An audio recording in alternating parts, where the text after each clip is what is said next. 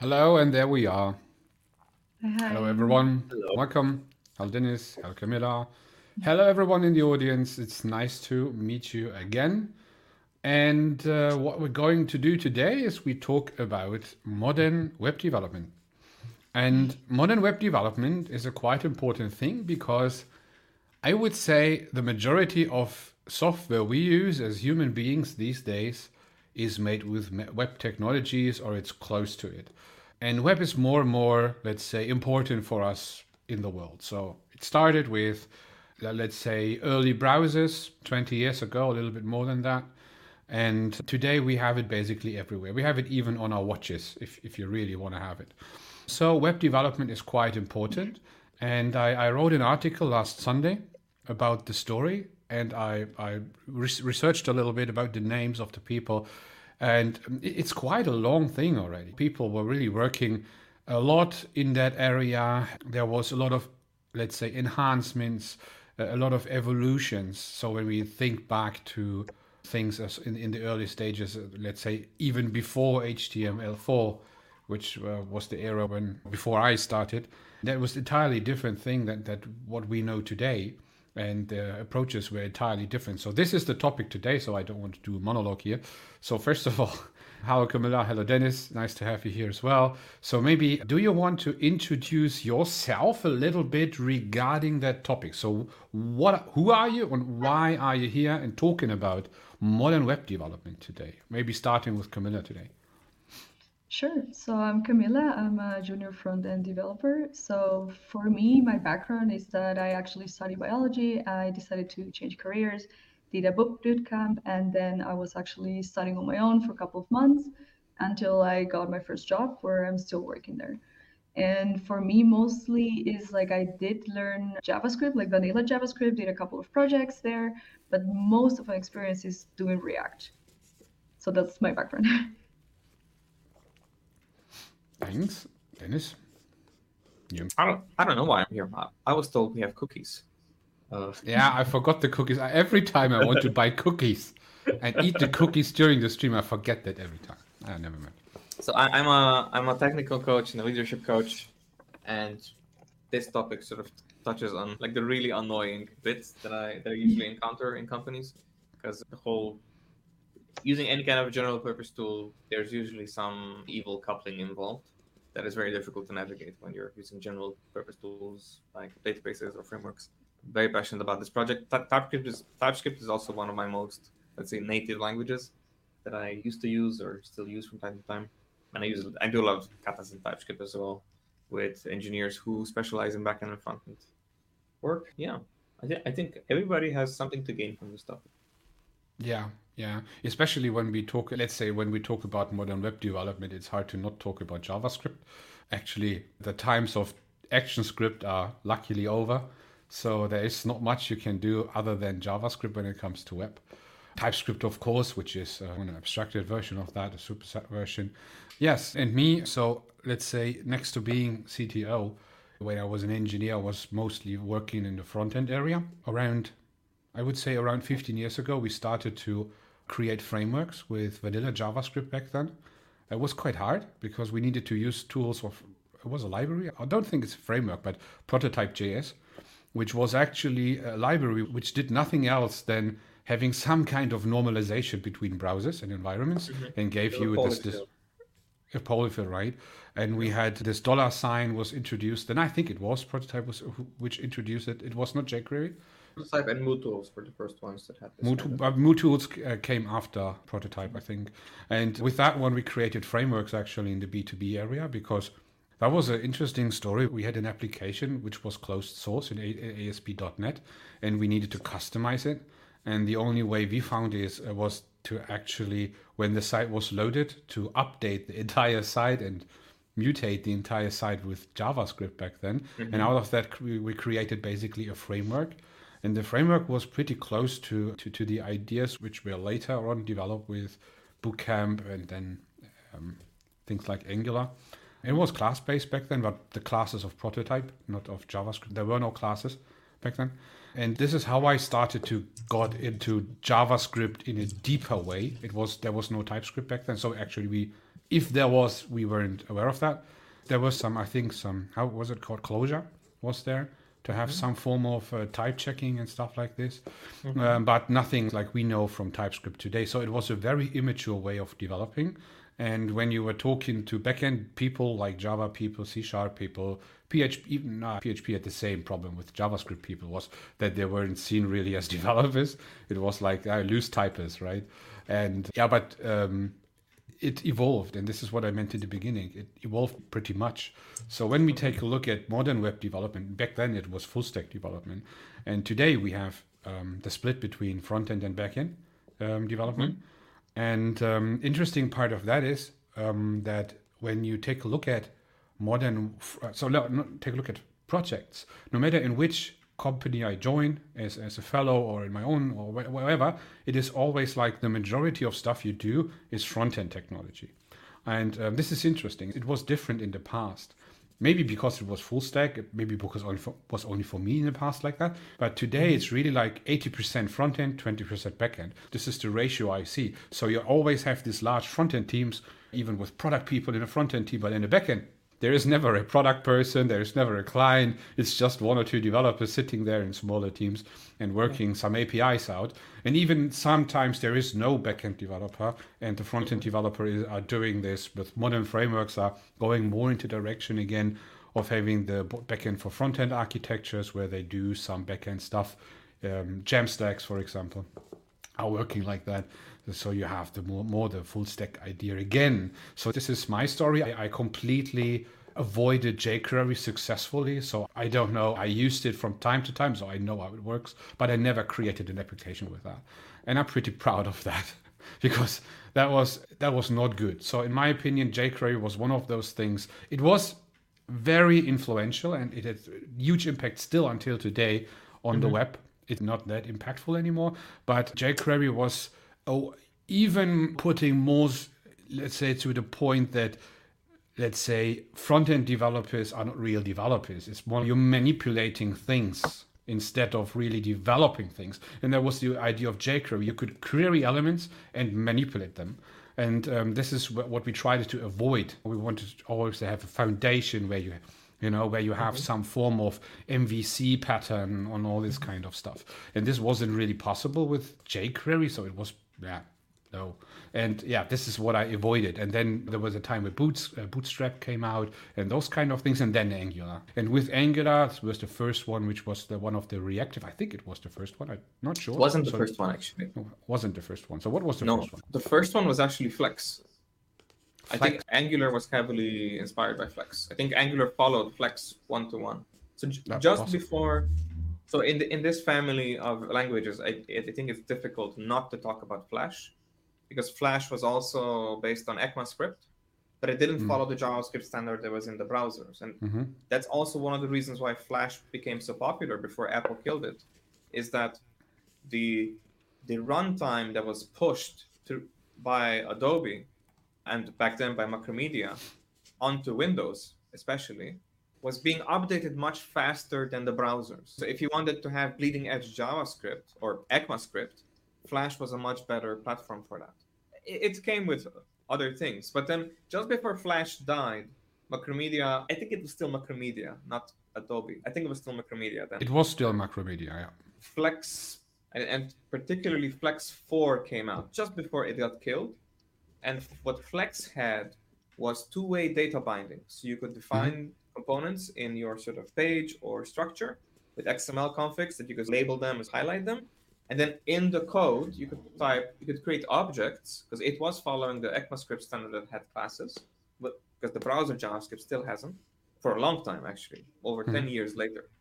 Then you could type annotate, very Java-esque. You could type annotate classes and methods and properties in your Flex's backend code, let's say, that lived in the browser to bidirectionally bind data with a front-end component, which is exactly how Angular works.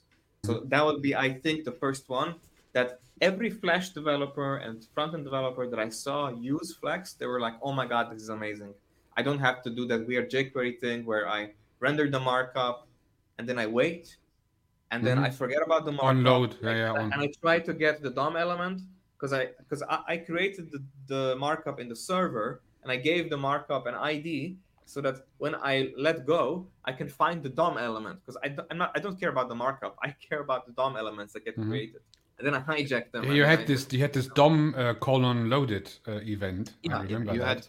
You were hydrating. You were translating. Here's my markup. What I really want is behavior on the DOM element. I don't know how to manipulate the markup. The browser knows how to manipulate the markup. So the markup was created on the backend, and the backend didn't know how to attach behavior to the markup because it had to go into the DOM first. That's why we had tools like jQuery. And then we had those weird frameworks that published jQuery code on a PHP backend to automatically outwire certain things to edit images. That was then a mess that then Angular and React started solving. Yeah, exactly. Yeah, that the next step was then actually to move away. So we did that for quite a long time, working with that framework. It's still running today. It's still used today, but it's in a legacy state already. So we have a comment. We have a comment in chat. That was the same time that Microsoft Silverlight came out. Silverlight, yeah. Silverlight, yeah. I never used it actually, but yeah, I know how old you are if you remember Microsoft Silverlight. So yeah. The first website I ever created was with Flash. It was a clan website. I told you already about that in Team Fortress. Classic, actually, when it came out in Half-Life 1 mod. And we needed to have a website, and it was so cool to do this animated stuff with Flash and then put some ECMA script or action script, what was it called, between that and load it. And you needed to explain everyone how to install Flash. It was like that back then. But I missed the idea of Flash was actually quite cool to work with. It was Flash funny. was essentially React 10 years ago. That was essentially React. With that, it was way ahead of its time, and then the browsers were so slow when it comes to enhancement. Today, when you start new and fresh as a front-end developer, you have an entire different problem set than you had in the past. So it's entirely different. So it's totally evolved. You have so many matured frameworks out there, and you have this movement, which we want to talk about today, back to vanilla because the web standards are so good. You actually don't need frameworks anymore to work effectively. Others say you should because it's about developer experience, about performance, so development performance. Others say you should go vanilla because of performance reasons. Svelte is between both worlds, and this and that. So those are actually interesting topics. But let's do just to end up the story. We ended up with React. I think 5 to 6 years ago we started, and we are pretty happy with that, actually, I have to say. And just for context, I'm currently a React user myself. Camilla is as well. We are in the same team. Exactly. And I think, Dennis, you used React as well, right? Or in your teams, Yes, I was always with the bleeding edge development. So in the company that I was at the time, HTTP Pool, and then just before I left DLabs, I was using, it was my first time touching anything microservice related just before they got popularized. And I started doing two-way data binding in JavaScript. So I was exploring Angular, like the precursor to Angular, Rivets.js with handlebars. Rivets.js, those who remember it, yeah. That one person probably. Rivets.js was the precursor to what we now know as two-way data binding that got then replaced by virtual DOMs in Angular 2 and the newer React, the more mature React. But back then I was an avid jQuery user. I think I spent 10 years of my career. No, that's too much. Like 7 years of my career in using jQuery, understanding it, adapting it, and migrating it. Migrating from jQuery 1.2 to 1.4, and then later on 1.6, 1.8. Those were the big hurdles back then because, It had a fancy website, I remember. It was one of the first fancy framework or library websites out there. I think it's important to mention like why these things exist, right? Because if you look at any kind of programming language, it's very hard to say, here's my program, and there's this hugely complex graphics driver that every machine has, and now I'm just going to put pixels on the screen. Like this translation of I have a thing here, and it'll put pixels on your screen, and it'll animate them. That's an extremely complex problem, right? So I think there are less than 1% of languages in the world, programming languages, that allow you seamless, frameworkless graphics manipulation, so directly to the screen. And really the issue with most front-end development, even if it's desktop front-end development, like GUI development, graphical user interface development, is that for any pixels to show up on my screen, you need to use some kind of API. Windows has at least 20 of them by now. Linux has 3, and all of them are bad. All of them are terrible to code in. And then the web has a few. And then everybody was... And this is the competition. And the web won. That's the idea here. Except for certain exceptions where OpenGL dominates. And then you have exceptions that are then platform-specific for DirectX, for example. And then the splits with CUDA and the things we do on the graphics card that isn't... But there we saw a significant shift towards web in the last 5 years. So many applications which were built traditionally in the old web. We're moving then into web, or even as PWAs. StreamYard we're using at the moment, like Teams. Google used a lot of web technologies then. And by these optimizations, we saw, of course, improvements in browsers. Even Safari, which is the new Internet Explorer, is improving every year.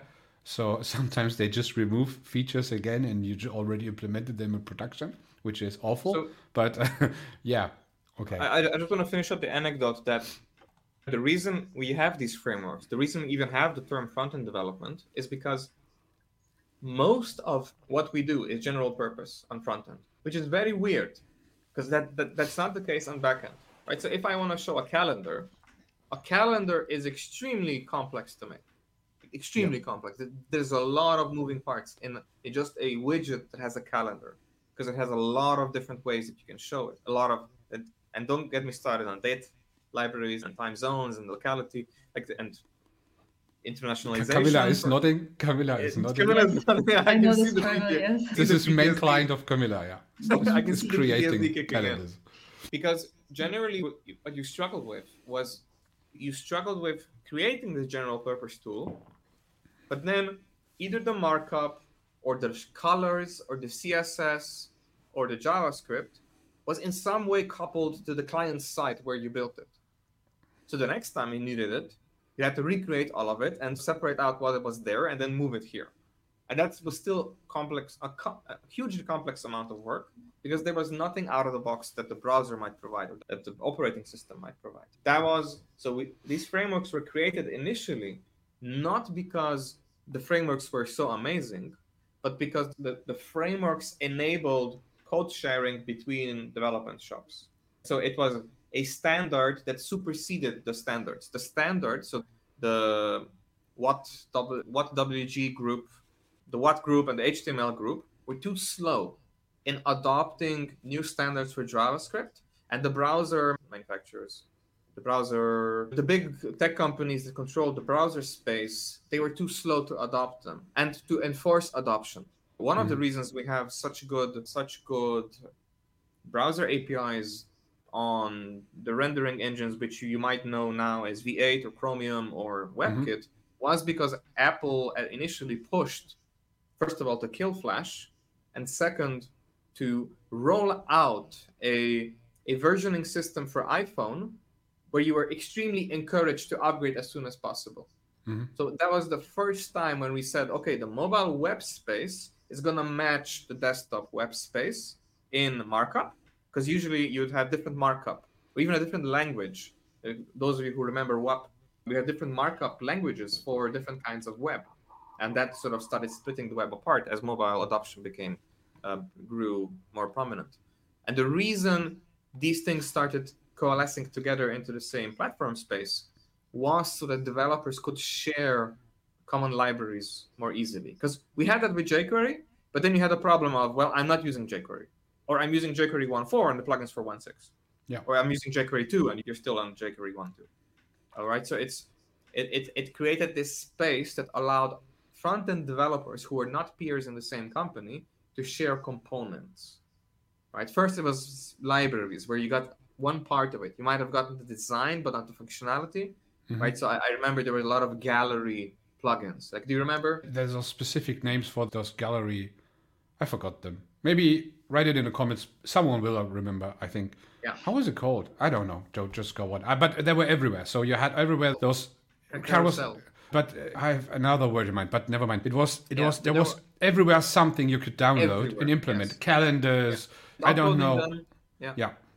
And they were But there was no extremely, versioning. There was no versioning back then. It exactly. was There was just some versioning. download link to implement it. Exactly. No Yeah. version control. We didn't have npm. So if it had dependencies, it came with all dependencies baked in, which means that you might have ended up with copies of things like Moment and things like jQuery in your system. The library itself will come with jQuery, but you might already be using jQuery.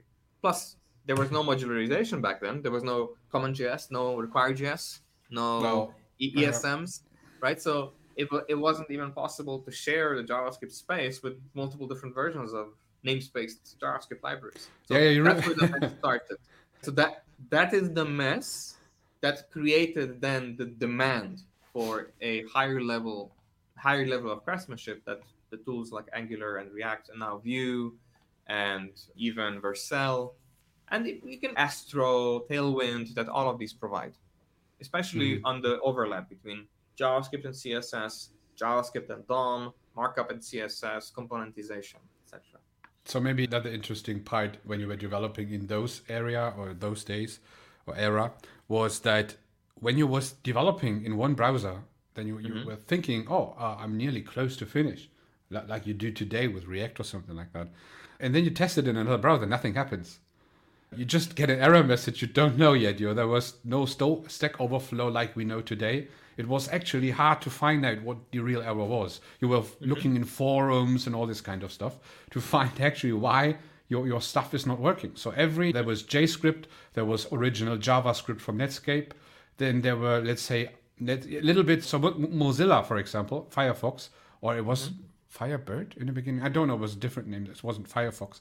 And this was the one with the best standards at the moment. So it was for let's say the majority of people I knew back then, it was a development browser. So you developed in Firefox, and then you just adopted it in the other browsers like Internet Explorer, Netscape, and later then Safari.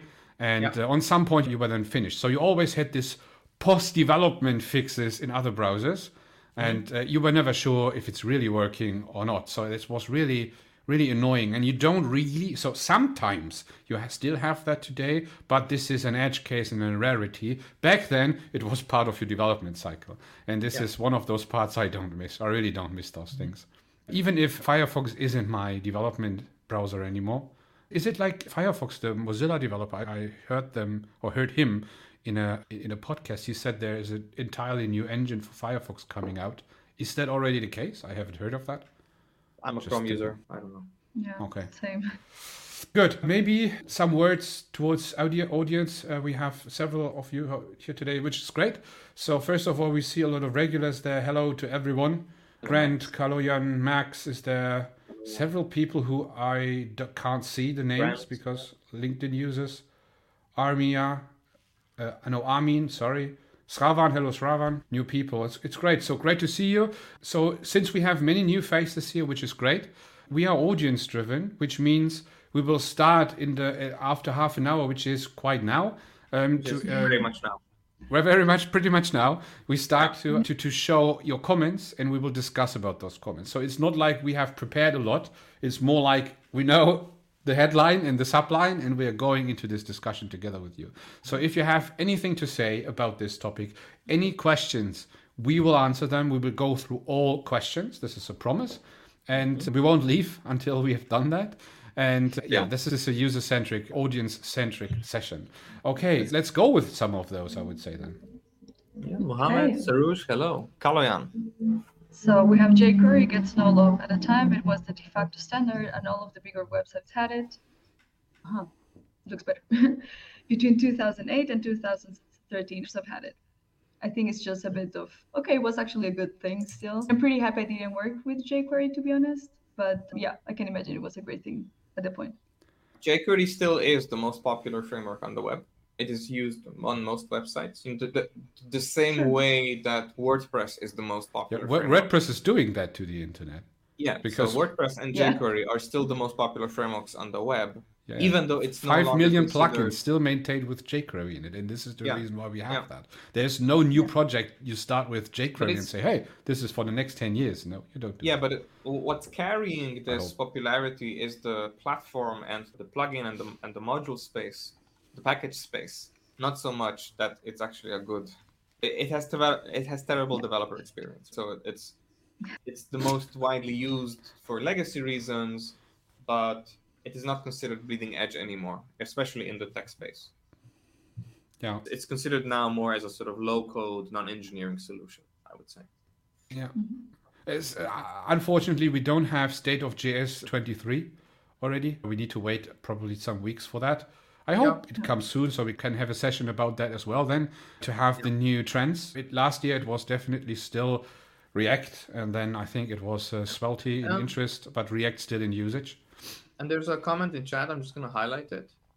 And this is really like back then, this was the real reason is that Mm. the DOM API that JavaScript exposed from the browser was actually different in every browser, right? So if you asked the browser, hey, how large is this element?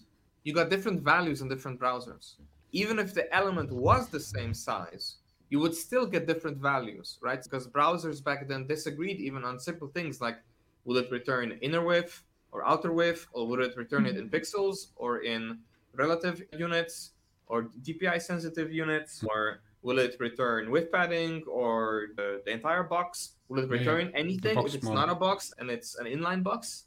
Does the browser know what an inline box is? So there were these huge discrepancies and inconsistencies between the implementations of the browser engines that jQuery was really acting as a polyfill for, right? So Yeah. jQuery basically wasn't Mhm. jQuery as much as it was JavaScript. jQuery brought a unified JavaScript space for developers for the most popular browsers.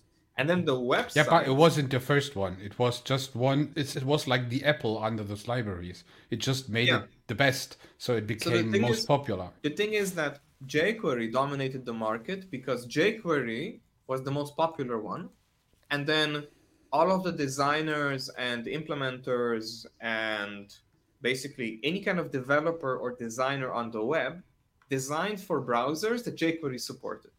So jQuery's support dominated which browsers were going to be supported to the degree that even big companies like Microsoft had to lean in to whether jQuery supported IE5 or not, or IE6 or not. Back Yes, then, where this was still relevant. that's true. Yeah, of course it does. So jQuery was influential. It was simply like the way you were using it wasn't really the way you wanted to go as a developer. Yeah, That was you for me had the no case. alternative. There were alternatives, but then you lacked those. No, you had alternatives. Like Prototype JS was exactly doing what you just said. The problem Yes, but was they were there were not interoperable. no. Of course it was. So you had just this dollar function, and then you could just get the viewport stuff and all this kind of. That was working. So we were Oh, working yes, but a lot only if with it. you were not using jQuery. So my point is, if you had a plugin in Prototype and a plugin in jQuery, it's very hard to put both plugins at the same And time. that was a problem. You need to decide Yeah, for one of them. And exactly. in Prototype, it was I can't remember the name. It was there was a UI framework for that as well, but I forgot how it was. But and this is what I meant. So jQuery was so popular because so many people built good stuff onto jQuery. So jQuery wasn't necessarily the best of its kind, but it was the most popular. And then there was so much stuff. You had so much widgets, this jQuery UI framework, so many frameworks coming, and you were ready to use. And when you started to use other things, you were basically mandatory to use jQuery because it was Yeah. already a requirement you needed to install before you can actually run your site. So that was the actual thing. And of course, that was influential for the entire web and the development. Otherwise, without jQuery, we probably would not be where we are at the moment. So some kudos there Yep, to not be too for negative. sure. But let's go to the next one. jQuery UI, right? Exactly. So a bit of love for the jQuery UI together with Google Gears, way ahead of its time. Loved working with it. Just for context, Yes. this was 15 years ago, so like we're that old. But we can fast forward a bit because now I see the re-emergence of jQuery and the paradigm that jQuery represented. HTML is declarative. and the jQuery allowed you to manipulate DOM in an imperative way. And I'm seeing the re-emergence of that with HTMX. So HTMX is basically jQuery. It's a JavaScript framework that is essentially jQuery for the modern web, which makes it a lot more streamlined, right? So HTMX, pride. So I get this question a lot. Is it an extension to Vanilla.js? I don't know why people think that HTMX would be considered more Vanilla.js than React. React is also built in Vanilla.js. I don't understand this take, because if you're building something with HTMX, then it's very unlikely that you'll have zero JavaScript. So you'll still build them. So you'll still involve a JavaScript build process with Vite or Webpack, or Vite preferably. That I think the question is more if HTMX is a framework or not. Because it's a framework versus vanilla, actually. It's so a JavaScript framework. You vanilla, go to the HTMX website, it says it's a JavaScript framework. But what I mean is, I think the topic is, do you use just plain what you get in a browser, or do you use frameworks, patterns to actually use it? Like for example, HTMX. The selling point of HTMX is that it is a JavaScript framework where you, as the user, don't have to use JavaScript. But then I'm typing HTMX. And I'm pretending it's web components. The question is following the framework. But what do you want to build? So HTMX is definitely not for very complex PWAs with a lot of complexity inside states and entities. Yeah. This is not made for that. So you don't have a good pattern for that. It is made for simple websites, low-code solutions, stuff like that, where you just say you only have, let's say, a list of users or a list of products inside a div container, and it's inside a Flexbox environment. Then you can just say into that, please load me the data and implement it there.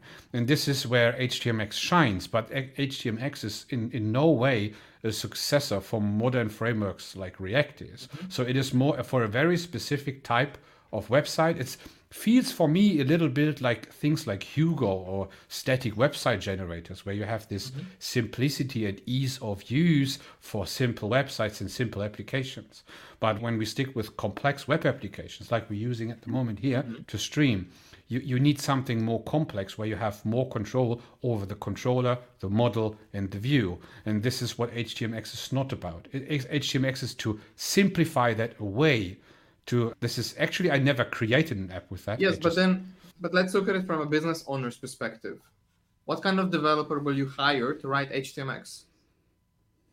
I never thought about it, to be honest. A front-end developer who knows JavaScript, who then doesn't get to make any JavaScript, and they have to learn HTMX instead. Right? So it's weird to hire somebody who is very competent in JavaScript and then tell them, oh, you never have to write JavaScript. That is my superpower. What do you mean I don't have to write JavaScript?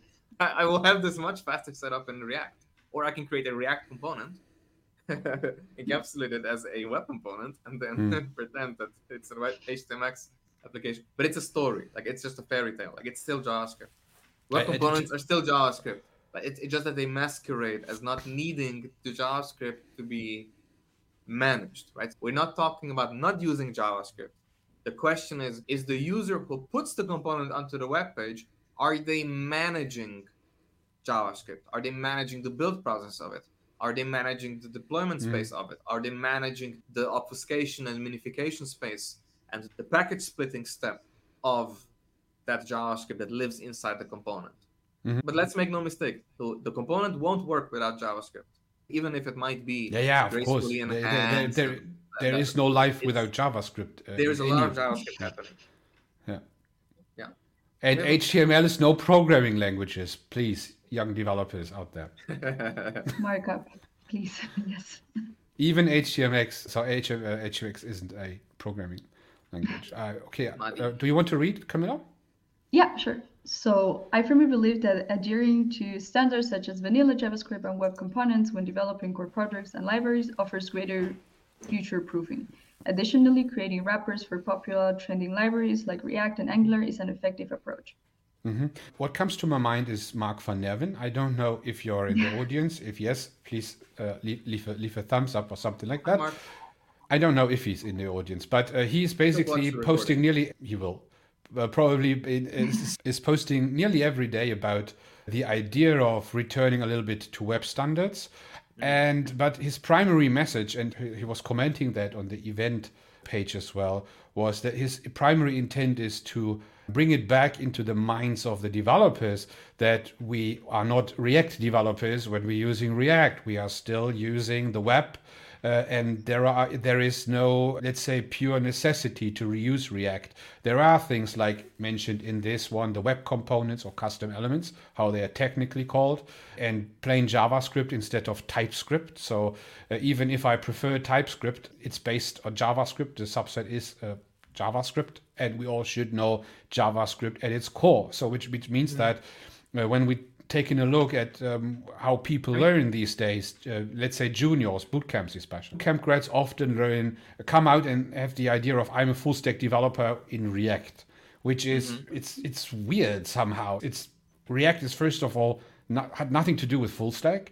And the second aspect is, how can you be a React developer when you're using 90 to 95% of your time JavaScript? So what is React? In opposite to React is just a way you use your JavaScript. And of course, it utilizes JSX or TSX files, which is actually not so much different to standard HTML. It's just a templating engine. But the majority of things in React itself, it's about understanding components and hooks and how the life cycle of those components work. And this is React. This is learned quite easily. It's hard to master, but it's easy to learn. But you use JavaScript, you use TypeScript. This is what you actually do. Just to as a context for this session, in my personal opinion, people should call themselves type or JavaScript developer instead of React developer. And when we come to web standards, I think there's some very important aspect, which I wanted to mention, Mark, as well, is the future-proofing aspect. So yes, so now the CTO comes out, I need to make business decisions. When I start a new project, I need to make sure that we have a runway of at least 5 years, better 10 years, until we have a problem with our framework. For example, I just saw that the prototype.js website don't even have HTTPS support anymore. It's simply a website somewhere in the web. It's basically completely obsolete. Is it jQuery? jQuery is still maintained after so many years. Angular is still maintained after so many years. And AngularJS is still maintained, I think. Yeah. And Angular, of course, is still. And the thing is, what I want to say by that is, yes, future-proofing, but we don't need to think longer than 10 years. You really don't need to. You can't really think longer than 10 years, even in the longest business decision. And even if we take a look at React, I pretend, so 5 years ago, I needed to make this decision, or 6 years ago, and we were starting with React with class-based back, then we moved to functional-based, and still today, it was the rising star back then, and today it's still what it is supposed to be, and I'm pretty sure in the next 5 years to come, it's still a good thing to use. It will go nowhere anytime soon. What I mean by that is, it is true that the closer you are at the actual standards of the browser of web core functionalities, it is easier for you. But the closer you come to those, the more you have to maintain yourself. This is what we should not forget. This is one of those strategic aspects as well. It's not only if it's future-proof, it is the developer experience. How do you maintain it? Do you have a good life cycle? Do you have good community support? I just speak about that because I was more than 15 years maintaining a framework until today with my colleagues, which we were even sure that we cannot hire people for that because it's so customized. It's so hard to understand because it was growing over time. There was several patterns, several people had different handwriting there. And this is what we need to know as well. React is, for example, is a pattern. Vue is a pattern. Even Angular is a pattern we use. If we follow this pattern as its best practice is supposed to be by documentation, if you follow Dan Abramov in React, for example, then you follow a pattern which will be future-proof as well. Will shut down React from today to tomorrow. It's basically... I don't think it will happen, to be honest. We have to separate out why we have these. So the frameworks don't necessarily come with best practices, right? So it's very difficult to say I will use React and it will solve all my problems. For longevity speaking, you were putting on the CTO hat. Let me put on my architect hat. Right? So if I'm making a huge architectural decision, I want to understand, is this decision reversible? Right? So is there some level of optionality that it gives me? Does it allow me to make this decision or not make that decision, or use this component or that component? React opens up a lot of optionality. It opens up a lot of spaces where you can say, oh, we can build it ourselves, and if you don't want to, we can maybe take a plugin from the marketplace. Like that is then a strategic decision, a bonus that even though we might not take advantage of it immediately, we keep that door very much open. And it's actually a very huge productivity booster to rely on React components and secondary frameworks like Tailwind that the community is maintaining. Security maintaining, interoperability maintaining, even on phones, even on older browsers. You run into all kinds of issues with special APIs or fonts or directions of reading or accessibility. So there's a huge amount of benefit to it. Now, the real question is, you said 10 years. Okay, React, yeah, okay, it's an NPM. It's going to be there. This version of React will be there in 10 years as well. If nothing else, I can use the old version of React and be okay with it. The question is your code that you're writing, because you're obviously not a contributor to React. You're not a React developer. You're a developer that uses React, right? If you're a developer that uses React, is what you're writing business code? Is it React code? Is it code that is a React component that only functions on one version of React, which is an older version than the current one? Right? That's what you need to keep in mind. Will the framework at some point force me to update the framework I'm using? It will, of course. Will I stop getting security updates at some point? Well, because, for example, with jQuery, they won't force you.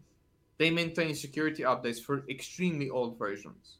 So in that space, jQuery might be a better decision than React, because React at some point will say, we made so much progress, and the new version of React is so much better and so much faster that we introduced a few breaking changes and we recommend everybody migrate immediately. That is then a risk that you run into, because you might not care about that, but what you care about is that you have created business code that is now a React component, and you have no option to not make it a React component. So you have been coupled to the framework. And one of the biggest productivity this is normal. You always couple to something. So even if you write in jQuery, you will utilize so much jQuery that you're coupled to jQuery as well. Now the problem is, what is the surface area of that coupling? So if it's all of your UI code is coupled to React, I would say that's a problem.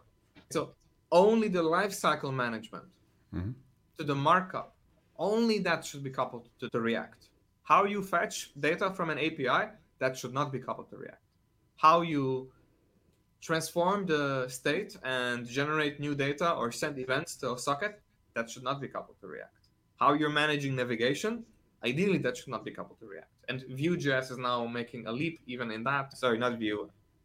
Next is making a leap even in that, where it expands the responsibility space of React and makes it completely optional to actually bridge that gap of backend communication, which is what we spoke about earlier.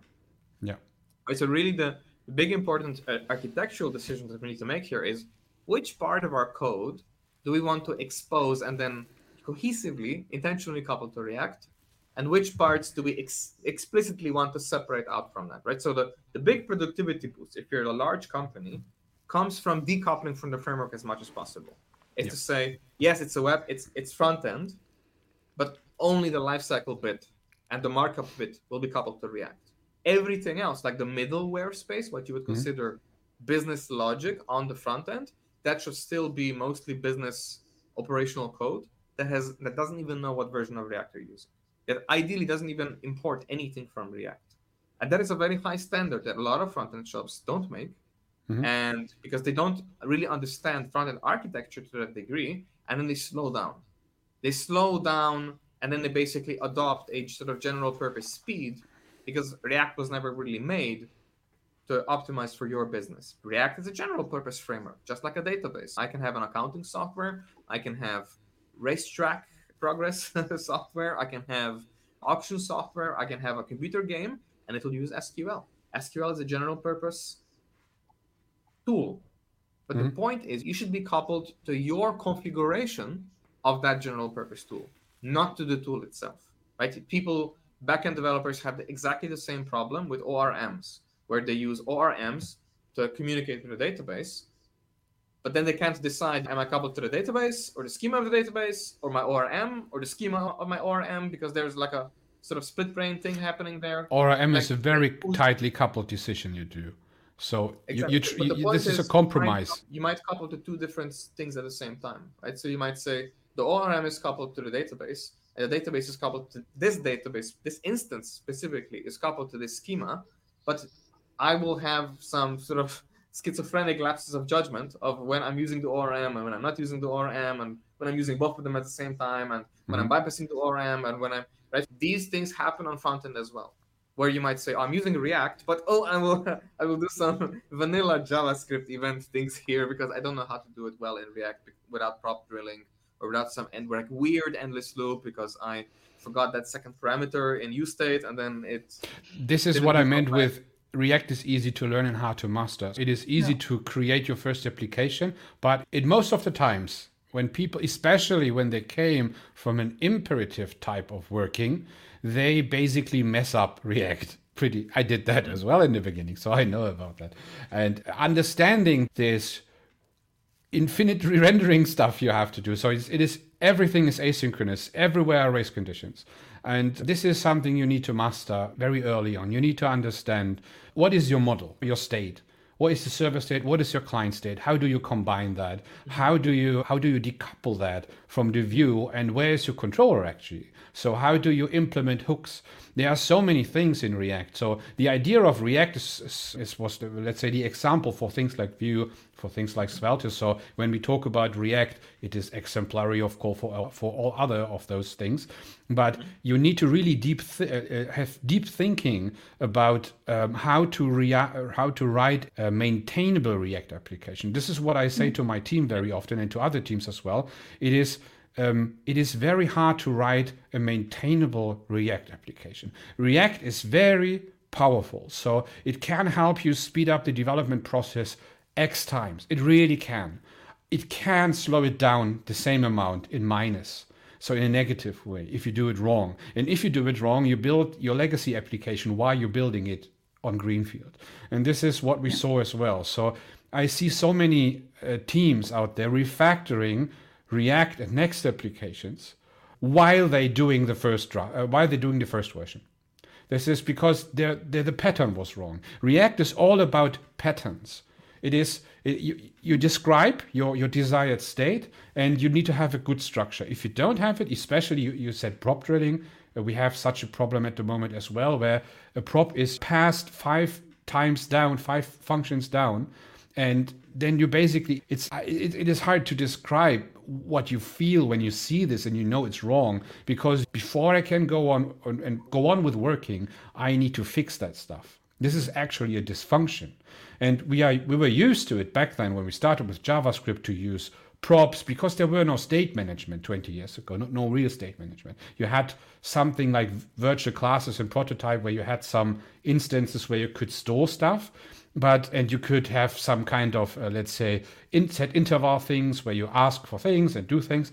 But in React especially, when you do those things, you really need to understand how state is working. How do I need to set up things in order, for example, that how does a component consume from an overarching state? So if you have no state library like recoil, or even, let's say, Zustand is out there is... Yeah.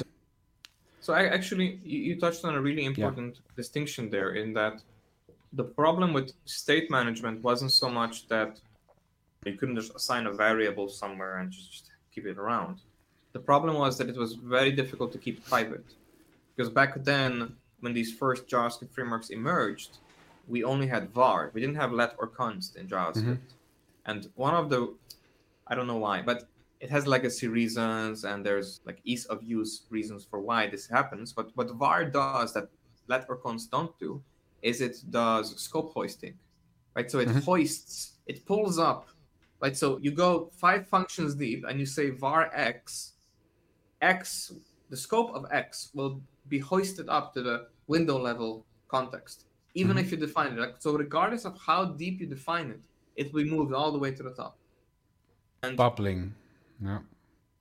you might accidentally shadow variables that have been already defined. Like you say var dollar, and it'll replace accidentally some dollar. Like there are some exceptions, of course. There are some patterns that you can use to stop hoisting, so you can interrupt the hoist. But then if you need something from the outside, now you need to manage the componentization order of how you're basically then writing an extremely complex general purpose framework to do some weird form of dependency injection through the DOM, through different script tags, and then manage their life cycles. Plus, this is all synchronous code. And then now you need to introduce asynchronous code and JavaScript libraries that are getting included into the page on user action, not on load, right? That is really the complexity that's going on. And the best way to solve it is to define this mesh, this network, at build time, and then just give it to the user, and then it runs in a private scope. That's what ECMAScript modules do. That's what Webpack primarily, and Guzzle, and similar tools, and Babel, they transliterate everything to give you some kind of this self-enclosing little container that connects itself to the DOM but doesn't expose its internal state. Right? So this is just typical good craftsmanship practices from all of the other programming languages that were really difficult to adopt in JavaScript because of its nature, because of its different ecosystem in every single browser. Which is, let's have it in more simpler words, it's a good thing if you start with anything, may it be React or something else, to start with TypeScript and linting and get some solid rules for linter. Yeah. For example, in React, the most famous one I knew back then were the Airbnb, Airbnb linter setup. And things like any, of course, are forbidden. And you are forbidden to use var, for example, as well. You needed to decide between const and let. And the linter even said, no, this is, so you don't need to redefine, so use const. And if you reassign something, you can use let. So you had a very clear foundation. And this was a form of best practice, or is a form of best practice you should implement very soon, or let's say not very soon, but very early on into your project. Because let's say JavaScript itself, which we were using for so many years, it was very loose in its idea. And as soon as you work in a loose state, so if you are a very experienced person, you can do that. Even in a team, you can work quite good together. We've done a lot in our past, so it's working. So you need to debug a lot, but it's working. The thing is, it is unnecessary, especially if you have mixed teams with newer people in it. It makes more sense to move to something more structured like TypeScript is, with a strong linter setup, which enforces you enforce with things like Husky or something like that, to not be able to commit without having an entire check of your setup. It will help you, especially if you remove any. You should never use any. I have a sort of DHH take on this, in that DHH is David Heinemeier Hansen from this guy 37 Signals. Yeah, so he was causing a lot of drama recently because they were dropping TypeScript support and they were going back to JavaScript and GSDoc. I think Svelte. It's his own problem. I think Svelte did the same. I think, or one of the edge-oriented frameworks. The really important distinction with TypeScript and JavaScript, and we had a question about this. Yeah, we have several, so they're stacking up at the moment, and we should keep our promise. So the point of TypeScript is not that it's a new language. The point of TypeScript is that it is better GSDoc. So TypeScript is not a JavaScript replacement. TypeScript is a GSDoc replacement that gives you a little bit more declarative control of where the GSDoc lives. Now, if you're writing JavaScript in such a way that you are building in a very declarative functional paradigm, so that every function only has to know about its own state, its own GSDoc, its own type, the types of its inputs, and the types of its return values.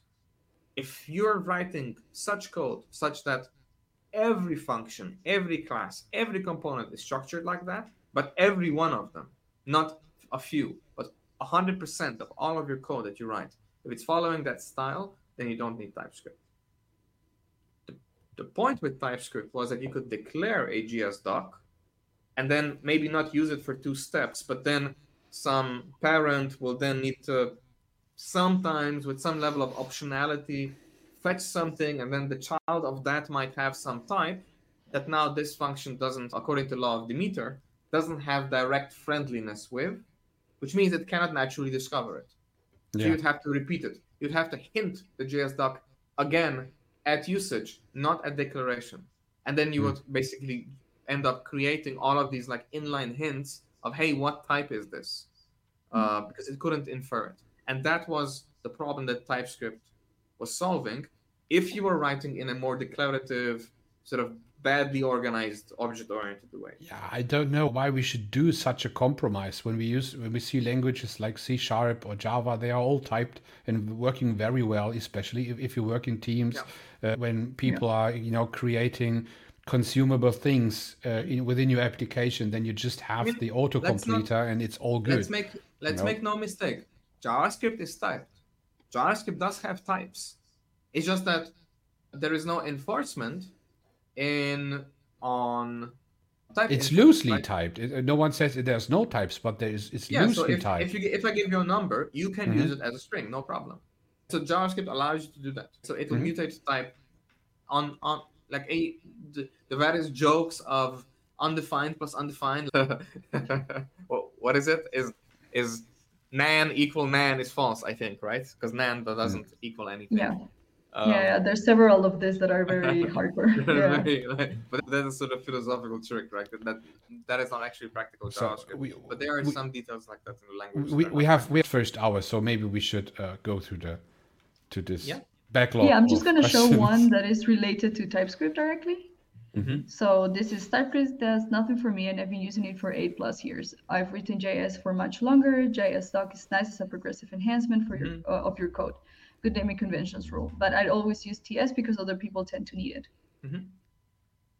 It is a good teamwork thing. So if you collaborate within a team and you want to work together, TypeScript is a very natural way to work like that. And TypeScript even helps you in the build process to have some form of code quality, which it's a good foundation. Even if you don't have tests in place, TypeScript already helps you in combination with schema checks to have a good confidence already. Even if you're thinking of reliable code and get some feedback before even pushing if your code will work is definitely better in TypeScript projects, which are heavily, let's say, with a good linter setup. You get quite a good confidence you don't have with JavaScript. For example, if you have an API, this API gives you, let's say, user fields, those 10 different user fields, and you have that in a good type version. Then you can be very sure if this, let's say, some of those fields may be just a string, some of them numbers, some of them can be both, some of them can be null, some of them can be undefined or not even declared. And this is something, especially when you get complex applications where no one really gets everything in context, into their own mind, then it's really helpful to have something like TypeScript, especially when it comes to refactoring. Then it's very helpful. You just run the linter, just run the build, and you can work through every component, and it basically works nearly every time. It's basically working every time. Yeah. Good. Let's continue with the questions, because we have quite a few that we don't even see. I think we have 12 that we can see, and I think we have about 15 more that we can't see in StreamYard. Let's start from the top. I would say start from the top down. We have some open. So there are a couple of questions regarding the Safari browsers. So one, if Safari is usable for front-end developers, and the next one would be, why not using Firefox anymore? Okay, so Safari is absolutely necessary when it comes to PWA development. So when you develop, for example, so we did that a lot. We still do that a lot. And you need to actually, this is the reason why I went back to Mac, actually. So I was for many years from Mac to Windows and back then to Mac, because it is very hard to develop for Safari. And Safari is for iOS as well. The problem is WebKit is inside Chrome on iOS as well, which everyone should know when you do front-end development. So you don't really work in the real Chromium. You work in some form of that, but the underlying engine, especially when it comes to file, API and stuff like this, is WebKit, is the the Mac version, let's say, yeah, the WebKit version. And this is important to understand. So you need Safari in order to create web apps. You need a simulator like you have on the Mac to actually simulate this, to do that properly. And this feels a little bit again like what I mentioned when I was working with Firefox in the past, and then I tested it on every other device. It is basically like that. So I'm not really developing. So I never did that. This is just an experience report now. I never developed straight in Safari, but I basically run my QA and bug fixing session before committing in Safari browser and the simulators, which can be connected to the Safari console, and then you get the output in the console, and then you can actually work quite well in it. And this is something you should know. So it's maybe, I don't like the console very much, so it's not as powerful as the Chromium one.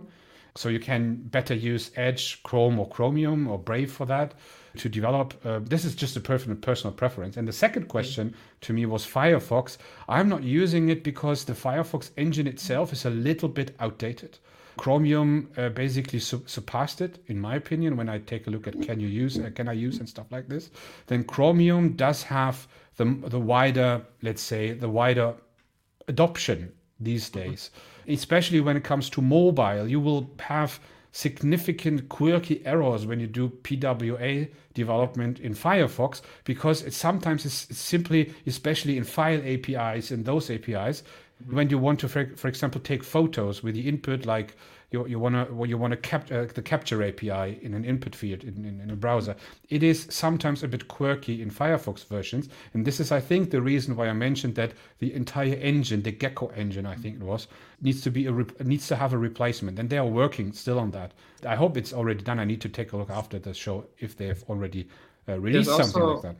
There's also this case that at the end of the day, these are not standard browsers. And exactly. We are not using standard open source browsers. We are using browsers that, like, large, dominant, monopolistic tech companies are creating.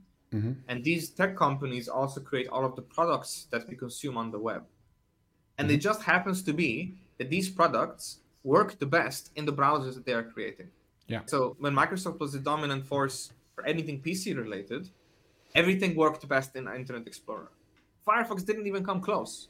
Everything sucked in Firefox because it worked a little bit better. Could even delete data on C drive with Firefox wasn't possible, able to do that. Right? And if you look at you look at the top websites, Google, YouTube, LinkedIn, Twitch, Facebook, Meta, WhatsApp, all of the enormous platforms, they are heavily Chrome dominated, and they simply work a little bit worse.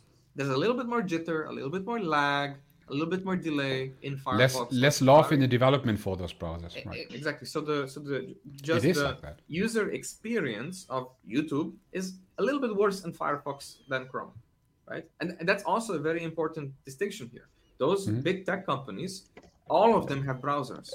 Meta has a browser. Meta is now even thinking about building a phone. Right? Meta and Apple are also one of the biggest WebKit contributors. But that WebKit contribution then also benefits Google to a very large degree. Right? So it's all coming back to what products dominate the internet, and then which of those tech companies actually roll out their own browsers. And it just happens to be that Mozilla doesn't have any products other than their browser, it's just a general purpose tool that isn't good at anything. Yeah. So people say it isn't the best at anything in any category, but it is a very good general purpose tool. Yeah, maybe to close up the question is, I choose Chromium-based browsers because that was actually cemented in, because when Edge was using the Chromium engine with version, I don't know which version it was, and basically the older version was then deprecated as well, or even obsolete. That was then the time when you can say for Windows and for Mac, you could use Chromium as a good basis to develop on. And for most, let's say, mobile browsers, most mobile devices, especially in the PWA area, Chromium is just the way to develop. So if it works in Chromium, you already covered a lot. Then you need to make sure it works in Safari, in WebKit, and then you have covered the other most part. And then Mozilla, and when you take a look at Sentry, for example, tools like Sentry, where you can take a look about the usage factors. So I can't show it because of SLA and stuff like this and NDAs. You're just showing off. Nah. But then Mozilla is in reality a edge case scenario when it comes for, especially in the, let's say, in the professional space, when you do B2B software, for example, B2B apps for professionals, they tend to have, most of them tend to have Apple products. And then you have something like Samsung and those flagship things on the market, which come close to Apple or even compete with Apple in some spaces. Those you find a lot. And especially on the, let's say, older generations Windows users, they tend to still have Firefox around. But this is not, let's say, the younger generations. It is what even Brave browsers. I have the feeling I see them more often. Yeah, I see them more often in Sentry than Firefox actually. I would not use Firefox as a primary development tool anymore. Besides, the console is great, but Chrome does have a great console as well. So they really stepped up the game there. So let's get on with the next comment. Next. So. Next, please. Ryan is saying, I'm using Vue.js. When do you think I would say, oh, let me go back to vanilla? Any real situation can you mention? I'm personally not a person who likes to go back to vanilla because I just came from there. I'm pretty happy to not be there anymore. But the thing is, we should have some context. So if you create a landing page, if you don't use something like Webflow, when you create a landing page for yourself, or you create a blog for yourself, a static site generator like Hugo or Next.js with a static site, something like that, then you can use things which are, let's say, more close to the standards or easier to use. But when it becomes more, let's say, competitive, more like you have a real team, you have real timelines, there is a business aspect in between, there are investors in between, people who have expectations where you need to deliver. I'm personally not a fan to use too much vanilla technology there. I tend to use, let's say, the heaviest usage in the market, like it is in React at the moment, just to keep up with the requirements and the context around you. So the expectations are so high sometimes. You just want to be, let's say, productive. And I think productive is a good keyword here. It is not about what I like as an engineer to work in.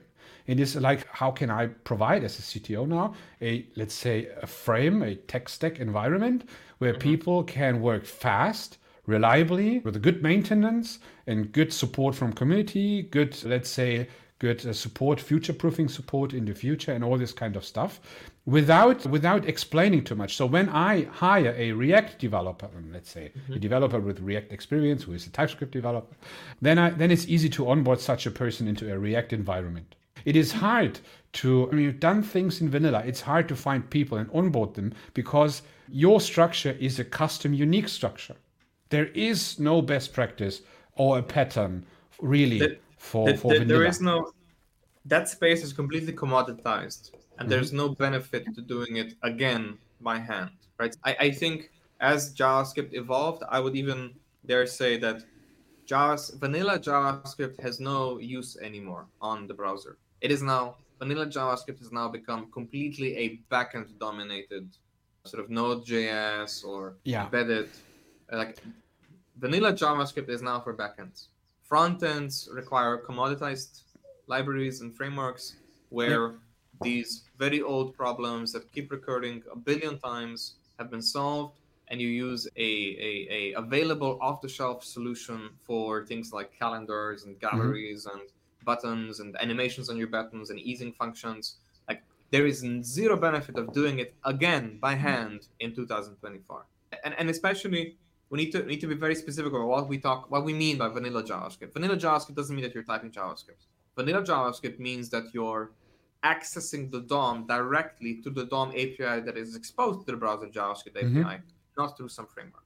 And that will generally end up needlessly with a bunch more code that you have zero benefit from. Plus, if you're inexperienced, it is much more likely that you'll create a mess, because React, even though it's a bit more complex, is actually forcing you to manage state in a very healthy manner, because they very rigidly enforce a very good architectural paradigm with the one-directional data flow.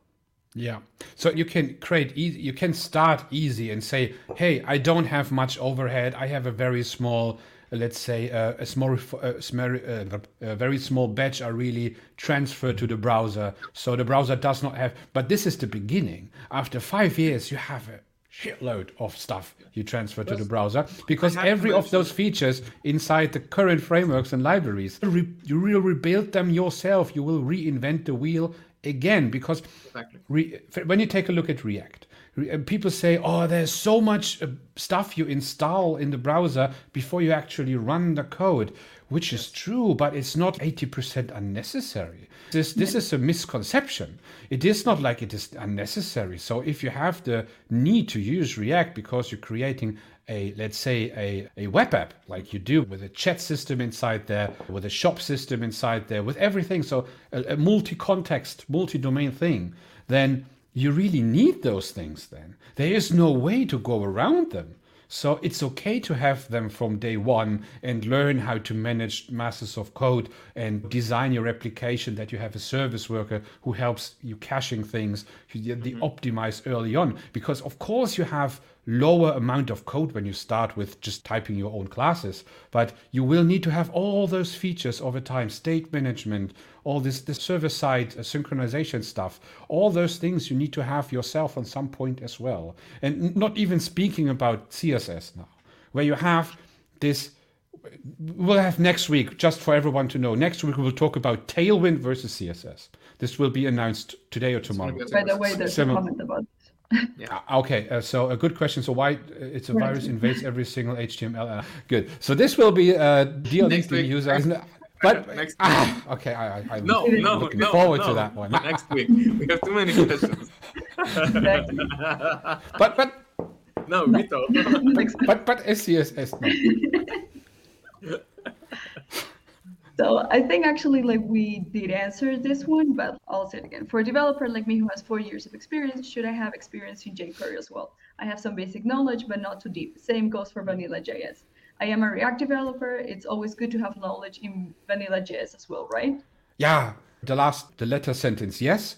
The first one with jQuery, you don't need to know how jQuery is. So if you don't get a job where you maintain jQuery code, you don't need to use it. But what you need to know is always, and this is what Mark van Erven is always saying, you need to understand the fundamentals in web, which is JavaScript, which is ECMAScript, which is the HTML open web stack, which are all those things, all those standards. How do you structure your HTML right? How do you do accessibility? How do you properly use promises? How do you use async correctly? This is a misconception. Maybe this is a topic for Camilla this time, because Camilla, you come from a bootcamp, and in a bootcamp, in what order? So maybe you describe it out of your perspective, how you've learned it, and how you've learned how it is in a real environment with real development, let's say. Correct. For me, I did have like Vanilla.js learning in my bootcamp. I know this is not the case for everyone. Like I've heard of bootcamps where you do barely JS and then you go directly into React. And the thing about React, of course, it gives you this pattern that you can follow and you can start building things very quickly. And this is very nice. You get like a feedback of, okay, I'm doing things right. If you understand the pattern, if you follow everything, you will be able to do things right. The thing about this is there's a point that you cannot build anymore because you need these basics of Vanilla.js. Not necessarily like rendering type, but at least it's part of the business logic. You need to go back to this. Even for me, like I did learn some stuff. I did learn how to make functions and blah, blah, and everything. But like at the end of the day, now I feel like I'm coming back again to this part of, oh, wait, there's actually a better way of doing this. How can you improve this? And you will go back to this. Even though if you work in React or Vue or whatever you want to work, the basics are the basics. You need to learn them and you need to learn them well. If you actually want to have a good job and be very proficient at what you do, you need to go back to this. This is the basic of everything. So things of like state management in Vanilla.js, it's not necessary just go with whatever framework you're using, but the basics have to be there. And even if you go back again and learn them again, it's fine. Just do that. That's my personal opinion. That's what I feel like I'm doing right now again. And there's JavaScript, and then there's browsers and framework. Yeah. But then there's also the DOM. Like you also need the DOM is also an API. Yeah. The DOM API is an API. Yeah. You also need to learn that. Right? And the DOM API in every browser, in most browsers, is written in C++. Right? So the DOM API will expose to you primitives that you have to learn their semantics. You have to understand, okay, what does set timeout mean? What are the guarantees of set timeout? Right? So a lot of people don't know that if you give set timeout a set timeout, then if you say set timeout 0, it will be 0. If you nest it once, twice, 3 times, it will be 0. If you nest it a 4th or a 5th time, it will no longer guarantee giving you a non-zero, a 0, close to 0 set timeout interval, and it might actually minimize you to a cap of 4 milliseconds on the timeout, even if you wanted it to be immediate. That's why things like next immediate exist. And then there are things like how promises work and in what order they resolve. Those are still that's not DOM API related, but those are important because nothing in the DOM API uses promises by default, which might help you learn callback hell a little bit. But then you also need to learn things like, okay, what kind of DOM manipulations trigger a repaint? What kind of DOM manipulations trigger reflow, so the restructuring? Or what kind of DOM manipulations trigger layouting? Is there a way that is more layout friendly? Is there a way that is more repaint friendly? Because at the end of the day, when you will be doing some kind of DOM manipulation at some point in a loop, and in some point accidentally in a loop, and you might just ditch the browser's FPS. The browser has FPS, it has frames per second. And if you abuse and if you don't understand the fundamentals, you will create UIs that run at a very low FPS. And for example, sometimes works like that, and it's terrible. Whenever LinkedIn does something in the background and my FPS drops on LinkedIn, I'm like, I want to refresh and it doesn't work. They close it, I reopen. They updated in LinkedIn. They updated the section for the chats, so you need to press the load button because otherwise, when you have over 50 chats, basically your browser breaks, and they have mitigated by pressing buttons so you don't have an endless scroll. But I wanted to add is React developers know that by dangerously set inner HTML. Was it like that? Yes. So you have 3 times coming to my mind how to add new HTML into a browser, into a DOM element, which is inner text, inner HTML, and which is, so inner text is not really for HTML, but inner HTML, and you can create an element and basically append it to an object. So those are fundamentally different ways of doing things. And as Dennis said, especially we have did that in the past. So we've basically created a framework which was creating elements after the DOM was already loaded. So it was not coming with a, let's say, with a markup already. And there was a significant difference when you had a lot of those, especially form fields, because it's a thing if you just have a div element with a text inside that. This is always fast. But if you have a complex input element with a lot of APIs and you have hundreds of them, you switch them if you switch to another tab, and suddenly you can basically break a browser, especially if you have a lot of observers and all this kind of stuff running onto that.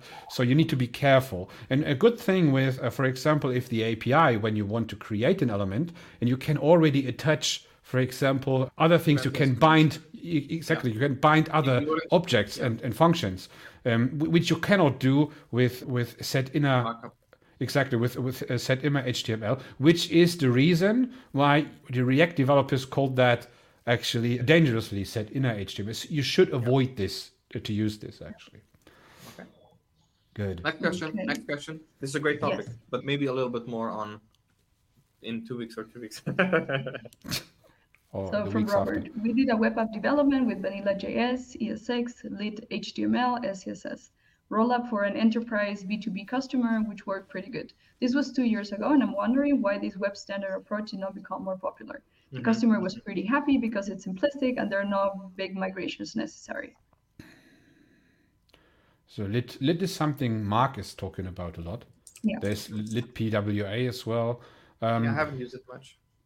I don't know the 100%. So I don't have market research about this. But I think it has something to do with the stuff we already discussed. And this is that we actually have with React some ecosystem. So it's all about ecosystems. So we need to take, when we see that on an operational level, on a developer or engineer's point of view, It's strange that people use React instead of things who might have a better concept just on the operational level. But if you see the entire vertical, the tactical level, the operational level, which is the strategic level, which is the business level as well, with the constraints to find new developers, to have an ecosystem where you can compose applications and all this kind of stuff. For example, if you go on NPM, nearly every package you find on NPM does have a very good maintained version for React of it. And you don't have that for others. And you have a sheer overhead in a real production if you need to implement everything yourself. You need to maintain every implementation yourself. Don't forget that. It is not about building something. It's about the entire life cycle in the next 5 to 10 years. And if you build every component yourself or integrate libraries yourself, those integrations needs to be maintained. Of course, those NPM packages can lose maintainers as well. That's possible. That you're never out of risk, but this is what I see the last 6 years in React is this great ecosystem, and we never came into a situation where we really shivered. It was always okay. Let's say, the worst thing was that we actually needed to migrate. I don't know which one it was, but the React version itself, or Next, was React and Next at the same time. I think it was 12, yep. Next 12, where we needed to have React 18 and Next 12, I think it was. And it took us 2 days. Just 2 days. There's nothing in the timeline of 18 months of development. And if I know that we have still vanilla JS stuff, which is like it was on day one, which can be good, but no one is really touching it because we don't have time to do that. And we also need to, there's another question now, a fresh one that came up. Like, I work with PHP and Node.js. I want to work with React.js on a project. The learning process, is there any way to get project level experience in React.js since my current workspace does not have React.js? React.dev, the official documentation, is one of the highest quality developer experience documentations in the world for any JavaScript framework. It is written to a very high quality level. Even better than a lot of people in the C# back when Microsoft was written as micro, as $, as micro. And people were criticizing Microsoft for gating everything behind expensive licensed hardware. You couldn't build C# products without running it in IIS. You couldn't run it in Nginx back then. So there was no open source version of it. But still, developers praised what was it called? The .NET Compendium of Knowledge. Like the MSDN, I believe it was called. Right, so the Microsoft Developer Network, like those were the highest level quality documentation templates and documentation paradigms at the time.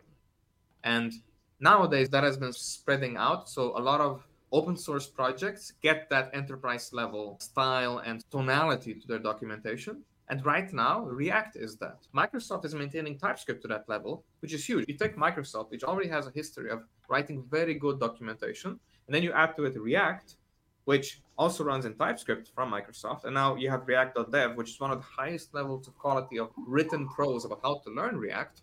And you're set up to win. It's free, it's open source, it's accessible to you. It's translated to many languages, even if you're not a native English speaker. By all means, your workplace doesn't use React.js, go to React.dev, problem solved. Now, if you're asking me the same question for Vue or Svelte, I wouldn't have such a good answer for you. Because my answer is only relevant for React because it is the most dominant framework in the industry right now. This answer is dominated by the industries that just accidentally happen to also write the best tutorials and documentation in the enterprise space. This answered even the comment before what you just said as well. So this ecosystem it's just huge in React. It's a business factor. It's a business decision to use React. It's not an engineering decision. It is not the best way to program things. It is not. Vue is as good as even vanilla can be as good as. It's all JavaScript. It's about how you can handle business with that. It's all about business. If your business is not working, you need to lay off people. And this should be an interest for a developer as well. I would quickly, because we're talking a lot about how to do those React things, I wanted to advertise a little bit, just 30 seconds, where I'm offering something for you 4 times Actually, it is a small dojo thing we want to do for React people. So especially juniors or pre-junior levels like bootcamp are invited pro bono to join a small dojo where we're going through what actually Camilla did from bootcamp to junior plus. This kind of journey, the missing gap. There's a huge leap in between those two states. So what you learn in school actually and how to actually apply it when you don't know JavaScript before you actually went to bootcamp. And this is so we in the past, most developers in the past when I started were already programmers when they got into business. And this is different today. And this is the reason why I want to try something out. So you are invited to apply for that. I will quickly show a link and you can take a look at it. And I wanted to test something out with this one here. It's a snackable position. This is a junior developer, so if you look like that, and then you can take your phone or just take the link in the comments and we will just test it out. So it's basically a pilot project. Maybe Dennis is there as well, I don't know, so we take a look. But this is primarily, Camilla will be there as well, and we will talk in about those things. Feel free to take a look if this is something for you, if you're interested in something like that, and pass me a DM if you like that. Now, back to the comments. Thank you for your time. We have a comment from Max. React is a great library, to be honest, that solves many problems and makes development a lot faster and easier rather than pure JS. But it has created new problems that some frameworks came after solving, like server-side rendering, hydration, device rendering power, and CDN caching. And yet it is an ongoing development. Okay, I got the first sentence wrong. Max is basically saying that React is a great library which solve those things. Yeah. Indeed, especially together with Next.js. I remember Marcel Hegemann, who is a CTO now, but he's a front-end lead, and he was telling this. He's here with us. Yeah. Ah, is he? Okay, hello, Marcel. And he said that as well, that then basically React and Next.js are future-proof. They are the thing for 2024 to start a new project because of those things. I remember like that. And Max is totally right. There are so many things. So this is what I wanted to say beforehand as well. So when you, so I had many junior developers asking me on LinkedIn in private messages the following. So I have learned JavaScript. I even have learned TypeScript. What language should I learn now? And I ask, okay, do you know what a service worker is? What IndexedDB is? Do you know the differences in caching? Do you know what session storage is? Do you know what local storage is? Which one of them is asynchronous or synchronous? What is push notification? How can you actually handle that? What do you need for that? What is the Webpacker? What are those things? What is the difference between modules and Webpacker? Those things. Do you know that? Offline apps. And you know what? And this is going out to everyone in the audience. You know what? Most of the people don't know anything of those things. And they ask already, which language shall I learn next? None. It's not about the language. It's about to be able to be a front-end developer. Just by knowing the very basics of JavaScript and React doesn't make you a front-end developer yet. Sorry to say that. I wouldn't hire you to work in my company to work on those things. When you say you would be already, I don't mean junior levels, intermediate front-end level. You are that when you know all the APIs in your environment, which are necessary to create web applications. So if you're able to create a landing page, great, this is junior stuff.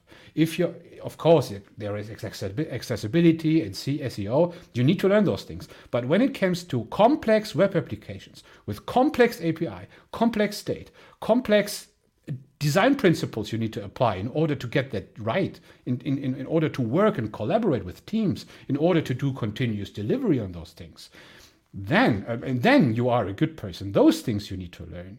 It is not a next language you need to learn. This is where people then actually hiring you for positions when you know those things. This is what makes you a developer who's able to work in a team in a good way. And it's also like on your career path, if you're a junior, there is no future for you if the way you learn is you open the manual and you try to learn everything. Because there is simply too much, right? So the best way to learn is find a problem. The problem isn't that you don't know how to code, but like an actual problem, something that you can build for. And if you can't build anything, join a company as an intern or join a bootcamp. Join a bootcamp for which you don't have knowledge for. That's the point. You get the knowledge there. Because then how you can apply your knowledge is, oh, I need to build something. I don't know how it works. And then that one thing that you don't know how it works, you open the manual for that, and then you learn how it works, and then you build something. And then you learn how it works because you built something, not because you read the manual. The manual helped you just enough to build it. But by building it and seeing it operate and fail and break and then having to debug it, that's how you learn it. You will never learn anything just by reading the manual. Yeah, And you not learn anything by copy pasting code from ChatGPT. So that's also another form of manual, right? So ChatGPT will just give you manuals upon manuals that are catered to your level of knowledge. So there is no future for you unless you're actually building something that is at least used by one user. So that can be you as well, but you have to use it in the context of I have an actual problem, and the problem isn't that I like to code and I'm not coding anything right now. yeah. If you want that, install Bitburner and start typing JavaScript. Also, a small plug from my end. I am building a small course for which I would like to have some maybe pro bono participants. I am building object-oriented refactoring and tidying and architecture course for just TypeScript and JavaScript using a game called Bitburner. It's an open source game that you play by automating it with TypeScript. So if you want one-on-one coaching from me or team-based coaching from me, just connect with me on LinkedIn. I also have a very more life coaching oriented mentoring going on a mentor cruise, if that's more your style, where you just want to talk to me once per week. But with teams, what I work with is getting them into a space where they just learn their craft to a very high detail, like all those little details, refactoring, organizing things, naming things, designing small and large, so architectural business level decisions, so more domain-driven design oriented, organizing teams, or the small, like organizing functions, organizing coupling, organizing connaissance. And I'm putting together a course where I need a little bit more feedback about how to make it fun for you to learn these things without building some fake projects. Because there are a lot of games out there, but you can have fun coding, right? And it doesn't feel like a weird fake project. Oh, sorry. No, go ahead. So that's where I'm headed. I don't have a clear path on that yet, but the passion's high on it right now. And I'm investing a lot right now into writing a sort of path of learning for somebody by exploring it myself and just writing code that I have organic, natural problems, just styling my code with this kind of API. And as I'm solving it, I can see that it'll be interesting to you to just observe it. We did a little bit of test run of it last week on the Thursday stream. So if you'd be interested in learning more about that, just book me a DM, follow me on the Substack, or if you already know you want a little bit of one-on-one coaching as a taster, you can connect with me on Mentor Cruise. Mm-hmm. I really would recommend this. As you see, he's knowing a lot. This is the reason why we stream together. One of the few people you can talk about everything regarding tech and software engineering and life coaching about. So very recommendable to take a look closer at. He's a nice person, looking good.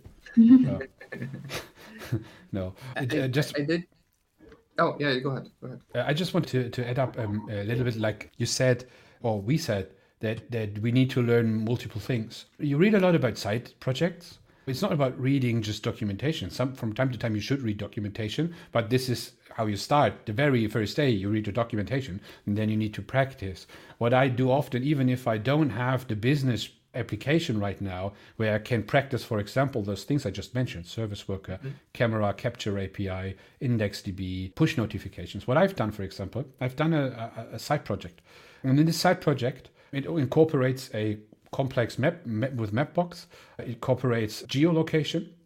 It incorporates camera captures with WTC and with Capture API. And IndexedDB file system API, which is the brand new API. It's brand new in Safari, but it's available now. So you have a real file system, which is even if you delete the website of the service worker, it's still there in the real device, which is interesting as well. All those things. If you use StackBlitz, the new VS Code, the new GitHub code editor in the browser, that's how they work. They actually create a real file system for you. And then they actually fake a Node.js inside your browser, so you can actually code as if you had an IDE somewhere remotely, but it actually lives in your browser and just synchronizes backups to the server. And those kind of things are very interesting to have done, because you learn a lot. Because what you need to do to learn as an engineer is actually to ask yourself the question, why is this not working? And then you need to ask the question, why is this working? And then you come to the conclusion, I understood. I understand. Yeah. And this is the way to go. This is how you actually learn. And you can only do that by doing, by practicing, by failing, succeeding. This is how you do. This is still the same when I'm sitting there as an engineer in the night and try to figure out why this is not working. And then I'm surprised that it is working. And then I'm happy. This is how I can go to bed then. But yes, okay, let's go back to comments then. Mardi has a very good question. I think I would feel very bad for not addressing that question. I think you should address all questions, right? Yeah. Can you highlight that one? I don't know which one you're. It's already highlighted. It's the last one. It's this one. Okay, go for it. If you're tasked with designing a comprehensive component set for a company with many teams and frameworks, would you opt for a core product in Vanilla.js, including TypeScript, but without frameworks, or web components and then write wrappers for React, Vue, Angular, etc.? Or would you choose a different approach? Complex question, to be honest. Very complex question. Because I like this question. I think when we get some experts here on stage, you will have different answers and different opinions about that. It all comes down to context, requirements, NFRs, and you need to determine them in detail before you make this decision. I had that in several other teams where we were consultants as well, where we talked about using React. So they were considering React. They wanted to have it explained. They were already on web components and they stayed with web components. And the reason being for that was they said, okay, we have more control over what we do. It is easier for us. It's working for us. Our developer are working like that. They were basically happy with that path. And they were then basically shipping those web components to their clients, and they could implement that again into their browsers. Web components are actually made for that. So as soon as you have, so this is one of those use cases where I can personally imagine to not use React. You can put React into a web component, but this is a little bit of overkill. But maybe I'm wrong. Yeah, the other way around. So React is more for the app layer, not for the component layer, right?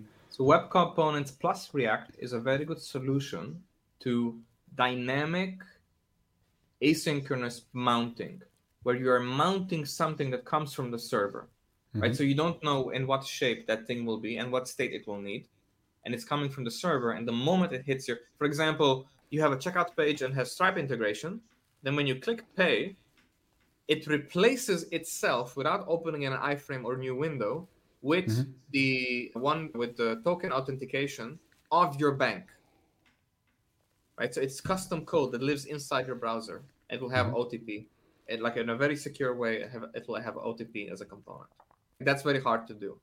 And that's very hard to do because it requires your application and Stripe and all of those thousands of banks that Stripe supports to all use the same version of React.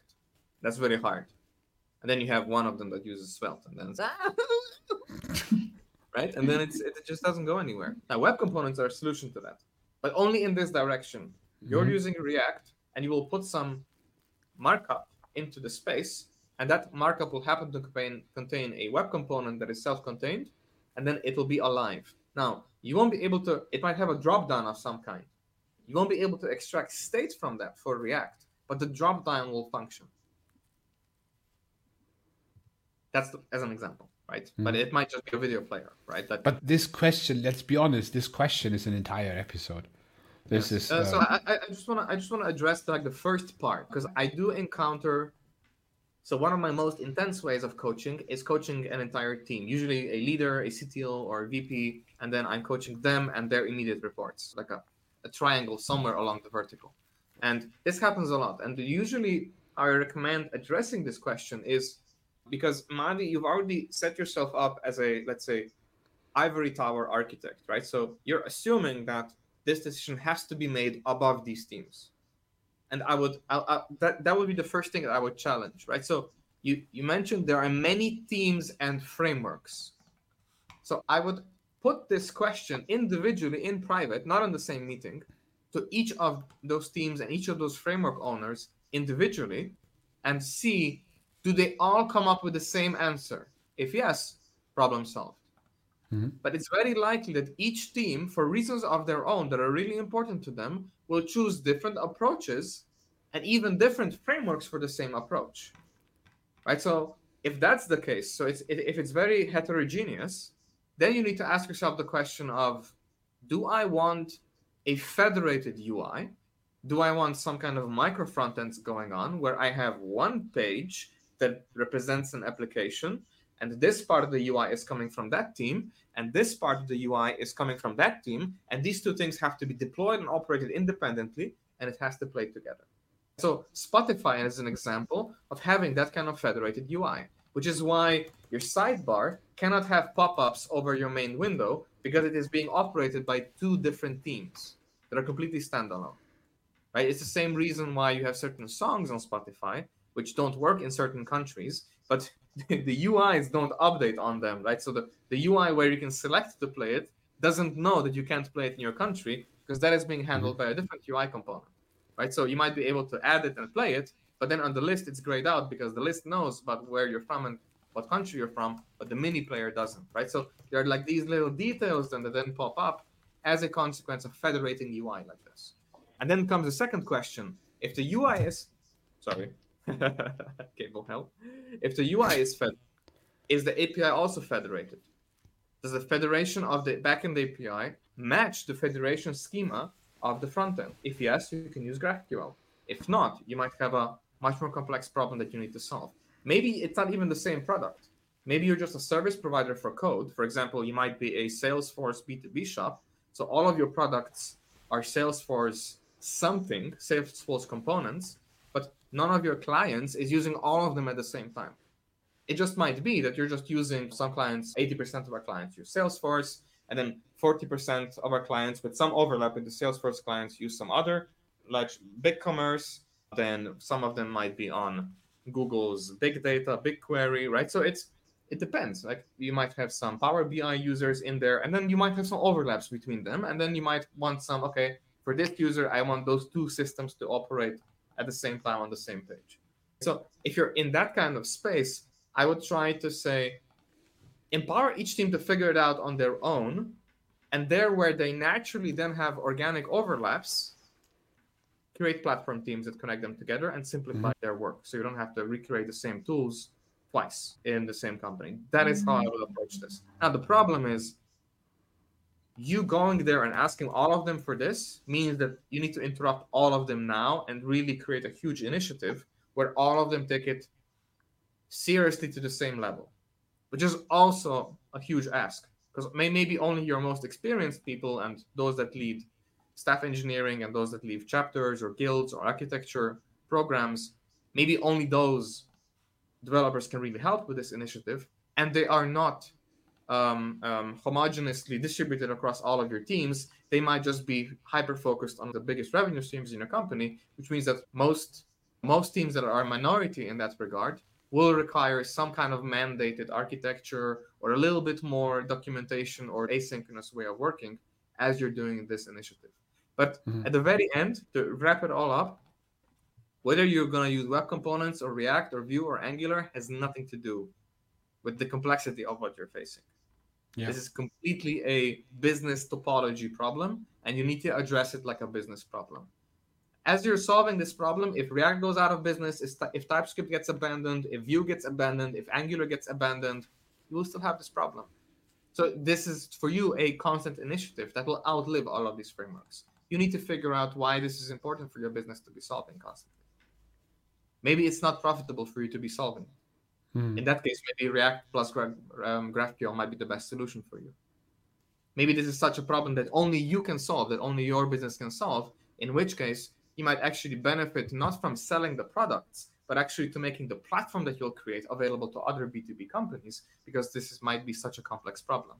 FinTech has this. FinTech has this whole nature of problems of running ledgers, of connecting with crypto, of connecting with KYC providers, connecting with government regulations or like translation levels of documentation, quality. And there are platform providers that are just B2B platform providers for FinTech, right? Maybe you're in that space. Good. Great question. So Next for the one. next one, Hello, we have frameworks Sarvan. and libraries and the ecosystem around them offer tailored solutions which would improve the developer experience to a greater extent. To a certain extent, web and JavaScript APIs could replace the third-party solutions. For example, Fetch API can be used instead of Axios. If we go back to vanilla JS, how would one manage state in the app?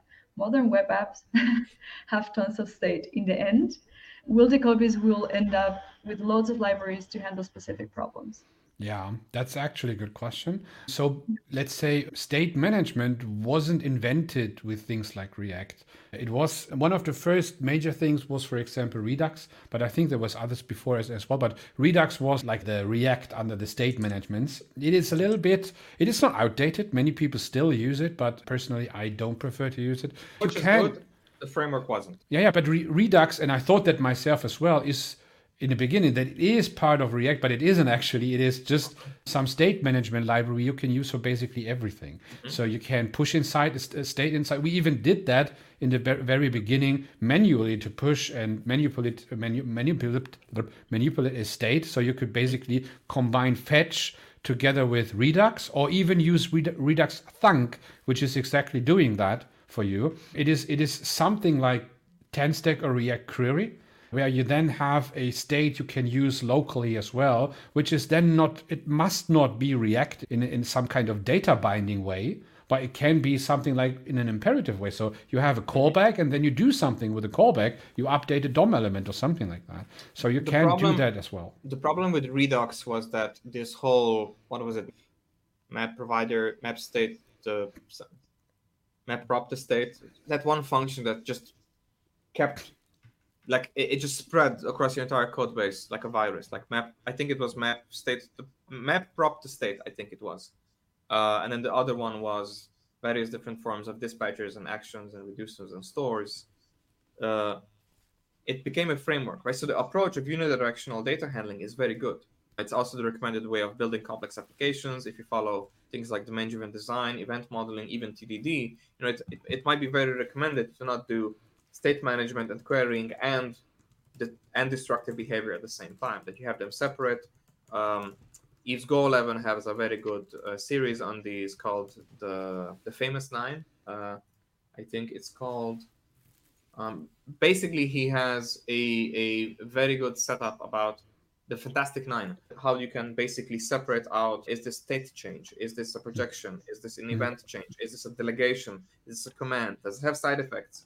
Am I just recording what the side effect was? Am I reacting to it? Am I doing a to-do list and I'm deciding whether the side effect, am I a decider, aggregator?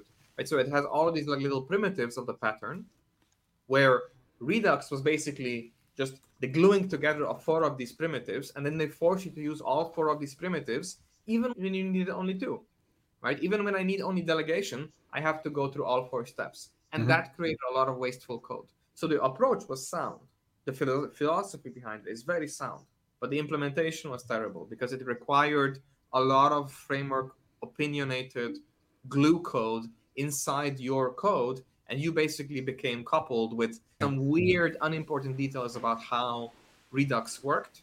Plus, it did what should have been asynchronous CQRS as a synchronous lifecycle without promises. And that was one of the biggest problems with Redux, is that the moment you get a fetch API call, you then had to figure out, okay, how am I going to handle the state change of I'm fetching, I'm not done, I'm in progress, there's a progress update, there's an issue, I can continue, I can abort, I can recover, and here's my data, and it's not what I expected. That whole state management, that was the hard part about Redux, because it brought all of this locality to the state way too far away from the UI that needed it, and your entire other application and the store didn't need it. And all of your reducers then got unnecessarily re-triggered, and it basically created this Redux hacking initiative where people then said, okay, you're using Redux, but you're using it wrong, and you need to use this library to optimize Redux. And then that just created a whole bunch of hell where people just abandoned it. When React Query came in, I think everybody just went, okay, finally I cannot use Redux anymore. But it was a solution to a problem, which was basically a mimicking an improvement over ng store and ngrx store from, right? So it was the reactive pattern about having stores, having service locators, then be dependency injected from the way Angular worked in a React sort of fashion, in a more functional paradigm without the classes, without the service locator.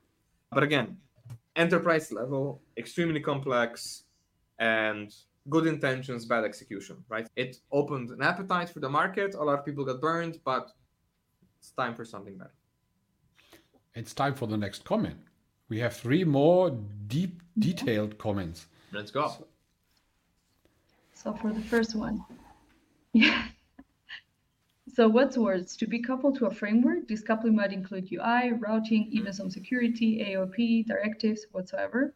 But everyone on that team, Angular or React using developer, will be coupled to the same thing and will know that tool. Or can you go the web components, a vanilla JS way, and be coupled to any other third-party tools, a lot of, and with each of them having their own lifecycle, their own pace version of upgrades, and adding a lot of variations and a lot of OCCAs. No, okay. So I think it's just occasionally. cut it. Yeah. Oh, this is not the I can't entire read this. thing. Yeah, gotta go. I can open it up. I have it open. And occasionally, and a lot of occasions to do and fix eventual breaking changes. Java once was the main enterprise software development language, but when it came to UI, they had at least 5 to 6 standards to do UI in Java. I'm just gonna hide the comment now. Thank you, Balázs. Yeah. I would say these two questions, these two options are not mutually exclusive. Right? So I would say, yes, it's a huge problem if your React shop is writing code that is heavily coupled to React. You can use React in such a way that you're not heavily coupled with React. That would be my first recommendation. Like that is the first thing you can do that requires some level of architectural discipline that will improve everybody's confidence. It will make testing easier. It will make changes easier. Your code will be easier to change, which is the most important part for well-being on your team. And then there's the second part, the web components part. The web components part doesn't mean that no frameworks are being used. Web components just mean that you don't know what framework is being used. So if you're using web components, those web components might be using React internally inside the web component. But you don't know that. The web component will work by you just putting the markup inside your page. But it might still use React or Angular or Vanilla.js or HTMX. So using web components doesn't mean that you're following some more sort of vanilla standard. There is no standard. It's about packability and shippability and isolation. Exactly. And it's about lifecycle isolation, right? So the question is, do you want your root application to have to control and know about every single component that will exist in your UI? That is the main question, architecturally speaking, right? So do you want to have a monolith, centralized UI, or do you want to have a federated one? If you want to have a federated one, that's a price to pay, but then you can use web components. And inside web components, you can then use Vue.js.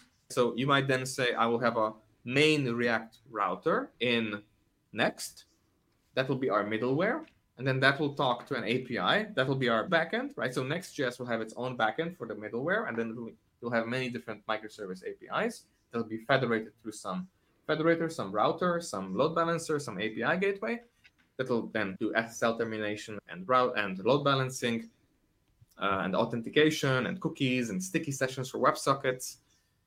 And then as they come into the UI, you might say, oh, this is a web component. This is our React Native thing because it requires login on the iPhone.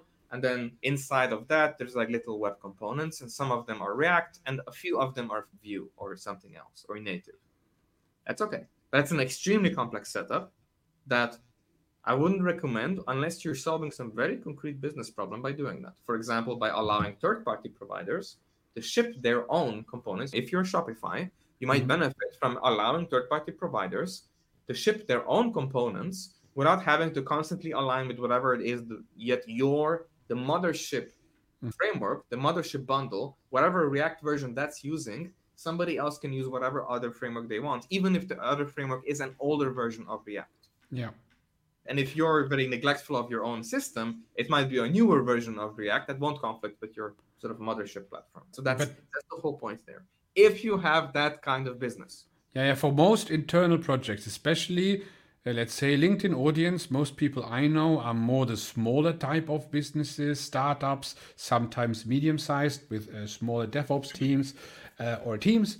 And if you only have one team and you have one major language for front end or framework for front end, and the same for backend, it might make sense to not try to wrap everything in a web component, and because there is not really a benefit. So I know that when you read books like Micro Front Ends in Action and all this kind of stuff, it's from Gears. I don't forgot. It's actually a German person, I think, who was at Zalando, I think. And the idea was that every part of the application, the inspiration part, the checkout part, they are all different components, or let's say micro front end, it was back then. And one possible solution, which was discussed after the book as well, were web components or custom elements.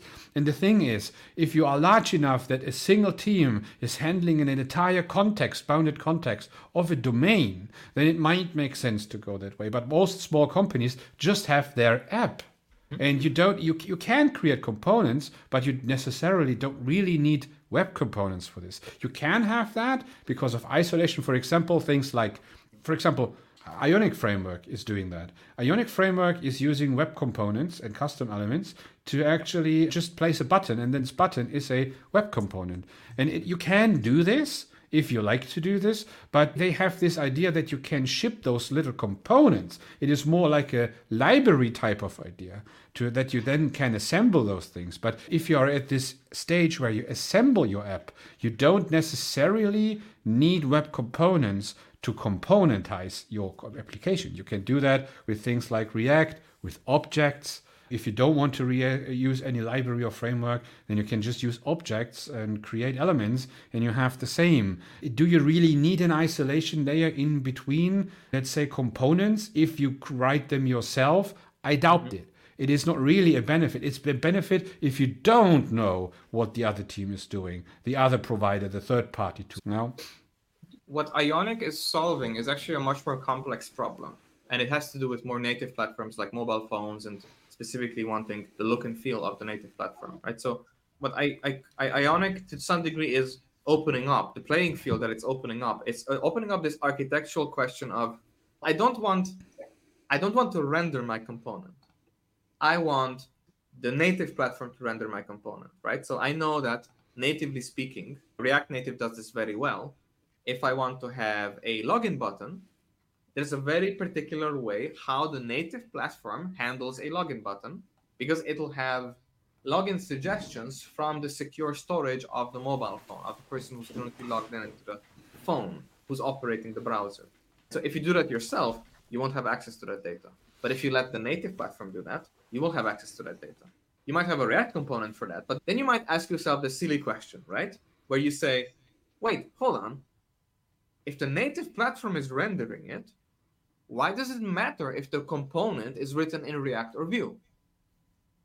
So you handle it from the middleware layer. If I have a React native component that says, give me that iPhone login thing, why does it matter in what language this abstract thing is written?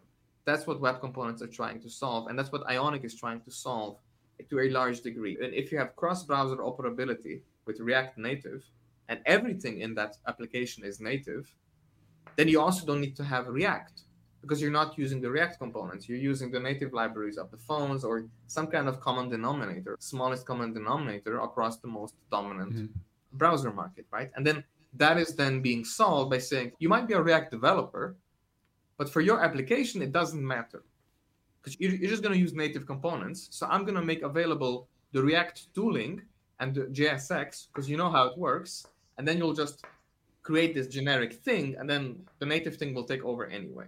But if you're an Angular developer, I might expose the same kind of ecosystem to you with Angular tooling. If you're a Vue.js developer, I'll just give you the Vue.js tooling, and you do your Vue.js thing, and then I will compile that into my sort of middleware layer, and then whatever I use then under the hood, which might as well be React Native, I then let that thing decide how to render it on an Android, how to render it on an iPhone, how to render it on an old iPad compared to a newer iPhone. Very good question. Yeah, again, complex field, and none of us here are like really deep React Native and front-end engineering experts. I think we have to specify that caveat. There are people like, let's say, Nick Shoemaker, whom you can follow on LinkedIn. Like, he specializes on enterprise level fintech React applications, like very large sort of corporate style React components, how to write them. And if you want to learn more about that, he's heavily into testing, definitely follow Nick Shoemaker on that. Yeah. Ryan Azam is asking, is it a question? I don't know. As for frontend, is it worth to use architectures like clean architecture, probably from Martin, and how to dealing with better dependency injection? I wrote this as a question. So let's say clean architecture, everything with clean indicates that you should think about your architecture, that you should set up something which is maintainable, which is usable by others, which is running well, which is not complicated, which doesn't consume too much energy to read and understand. And when you see that code in 2 months, you don't need to ask yourself who was the author of this part of code because you don't like it anymore. This is the original idea of clean code, clean architecture. It is not so much about a specific way of implementing things out of a book which was originally written for Java, C# or something else, then apply it to something like React. So for React, there are different ways to do that. There are several different ways doing that. The most important thing is, and this is what I often do in CTO fellowships where we help teams with working with React, for example, is to how to organize their applications, how to organize the code base, how to separate hooks and components, and what's inside hooks, what's not inside hooks. How do you handle, for example, server-side and client-side rendering? This is a part of that as well. Which one do you want to do on which part? So you can write with Next.js, for example. You can write entire client-sided applications. You can write hybrid applications, and you can write nearly entirely SSR applications as well, which are entirely hydrated on the client. You can write 3 entirely different ways, and the architecture is changing as well. So what you need to do is determine what you need, then setting up an architecture and make it as easy and as natural to understand for everyone, so everyone can work natively speaking in this architecture without having too much trouble working in that. And this is how I would describe it. Those things were defined in books which are quite old and with entirely different context, sometimes entirely different era. And we need to... Clean architecture heavily emphasizes this idea that there are rules to how dependencies are shaped. So what is allowed to depend on what? And I would recommend that aspect, right? So React is an outside dependency. So the code that you write should use it. React should not know about your business problems. And that's a very high standard. It's very hard to do. And again, Nick Shoemaker is a very good target for this, along with Valentino Cupac. They're specialists in refactoring and TDD in hexagonal architecture, especially Uncle Robert Martin's version of clean architecture, which is slightly different than vertical slice architecture or the more popular sort of Microsoft clean architecture. Microsoft clean architecture is not the clean architecture from the book. A lot of people miss this. So on the YouTube channel, Our Tech Journey, we have an old archive from my old streams. I had a little bit of series on clean architecture, like 4 or 5 episodes. You can check that out if you want to learn a little bit more detail about this. Because clean architecture is not about your folder structure. It's not about where your components are living or in what order, how they are named. Clean architecture is really about making your project about your business, right? So when I open the project, it should speak the language of your business. I shouldn't be able to tell that you're using React just by looking at your project, because a lot of people are using React architecture. They're using some kind of React template or Vue or Next template, and then when I open the project, I can see that it's a React project copied from the tutorial. Boilerplate. Yeah. It's boilerplate, and it tells me nothing about the business. And clean architecture no business language inside, no domain language inside. Now, the important aspect of clean architecture is not that you've messed up. Clean architecture is actually then realizing that, hey, I need to clean this. This is actually a mess.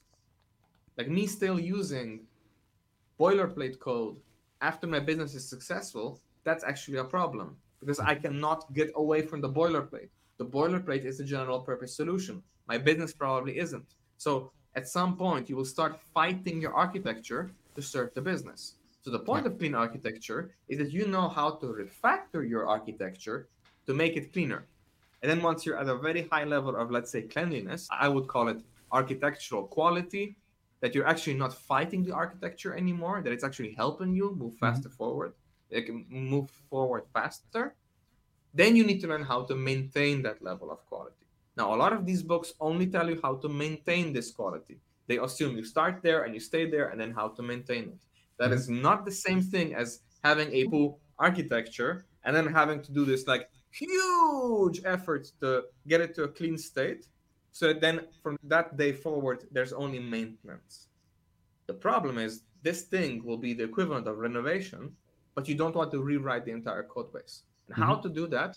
Something like reading Michael Feathers' book, How to Dealing Effectively with Legacy Code, that is more important. Or Kent Beck's new book, Tidy First, will help you realize, okay, how do I refactor in a code base that is not test covered? What are those really small steps that I can do every day? A little bit of cleaning, a little bit of tidying every day for years by the entire team for years. And then we get to the point where your messy code base only has 1 or 2 or 3 messy bits left and everything else has been cleaned. Yeah. And then you can tackle only those messy bits. And then you can re-architect or renovate just that one bit that's a really sore spot in your architecture. But this is as well a topic for an entire session. It's a topic for another session. It's also the topic of our book club right now. We're reading Tidy First in the book club, and we got some feedback from Kent Beck, and I think Kent Beck might be joining us for one of the sessions later this month. I'll keep you updated. This is not a pitch for the book club. That's in the newsletters. But join the book club, even if it's not a pitch. Yeah, we're having a lot of fun. Istvan. So we have the next one. Istvan Umiesztaros. Yeah, sorry, my dog was barking. Okay, we have DHH might have dropped TypeScript because of Ruby. Also, it's loosely typed, so they can use the same programming style. But for example, the whole architecture of Rails is flawed because it is enforcing MVC on the framework level instead of the component level. So I would encourage anyone to follow DHH's footsteps, but it is a completely different topic.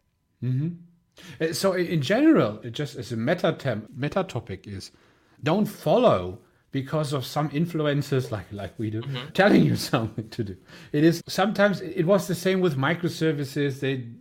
There was this drop of microservices back to monolith, and someone is making or doubting the own decisions in the past. So it is always important to understand your own context, your own requirements before you do any decisions. Don't do something because others tell you to do that. This is like running after fashion. This is not what we engineers do. We are software engineers. We are engineers. We have a credo. We have a creed to follow. One of those is to understand what we do. Don't just, sometimes what I see often is people make a differentiation between developers and engineers.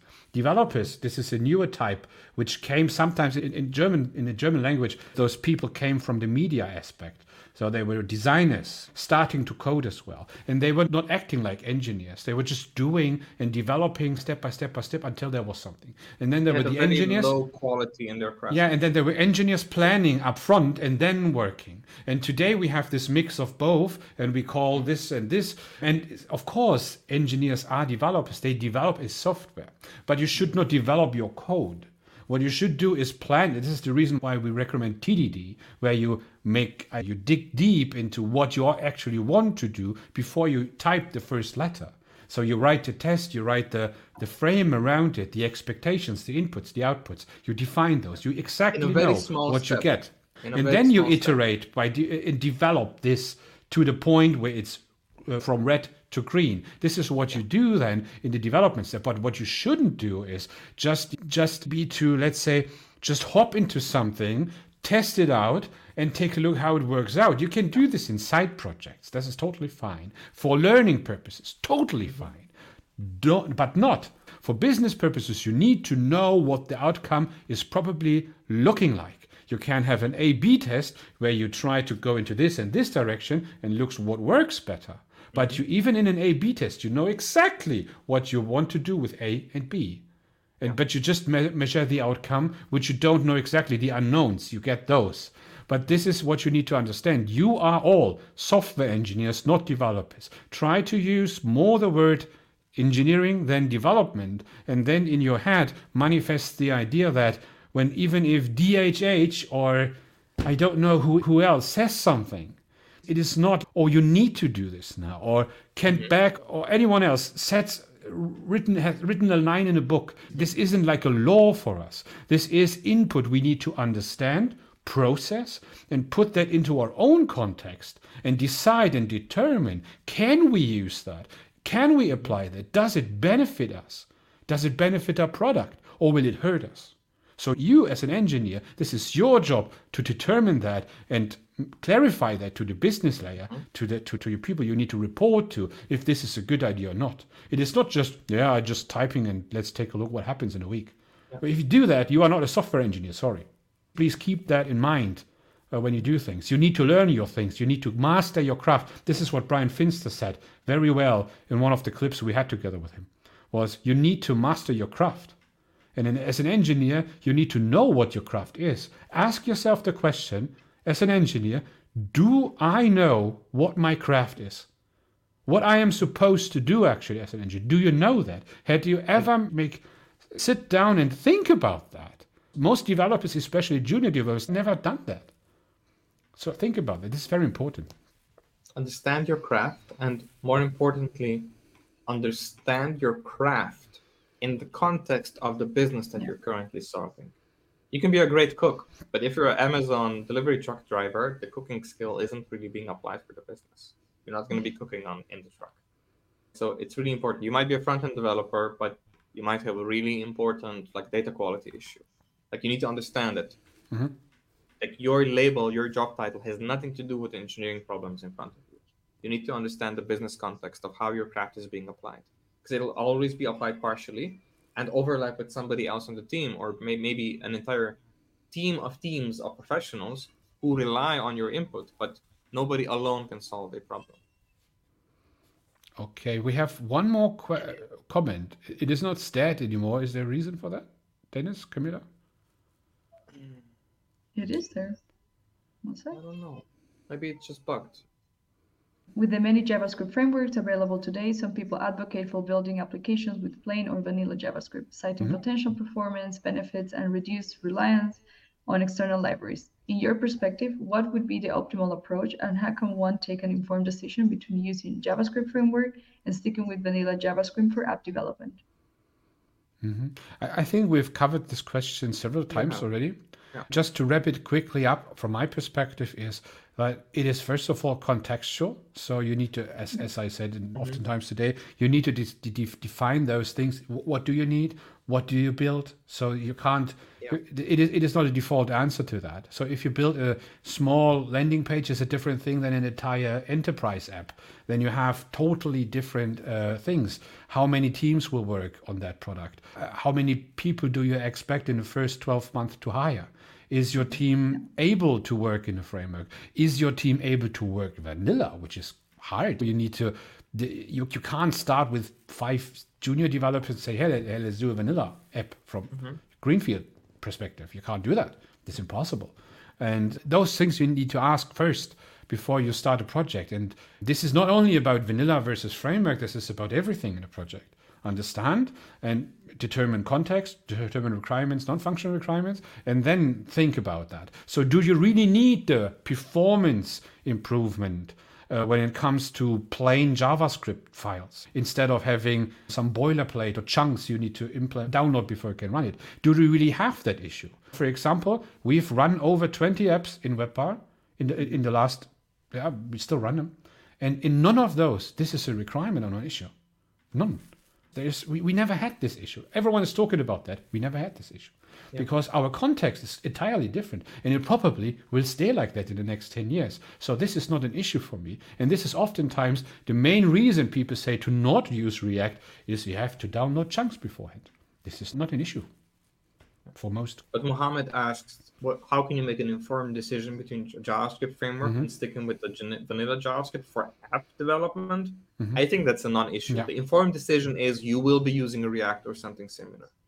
for app development because you're developing an app.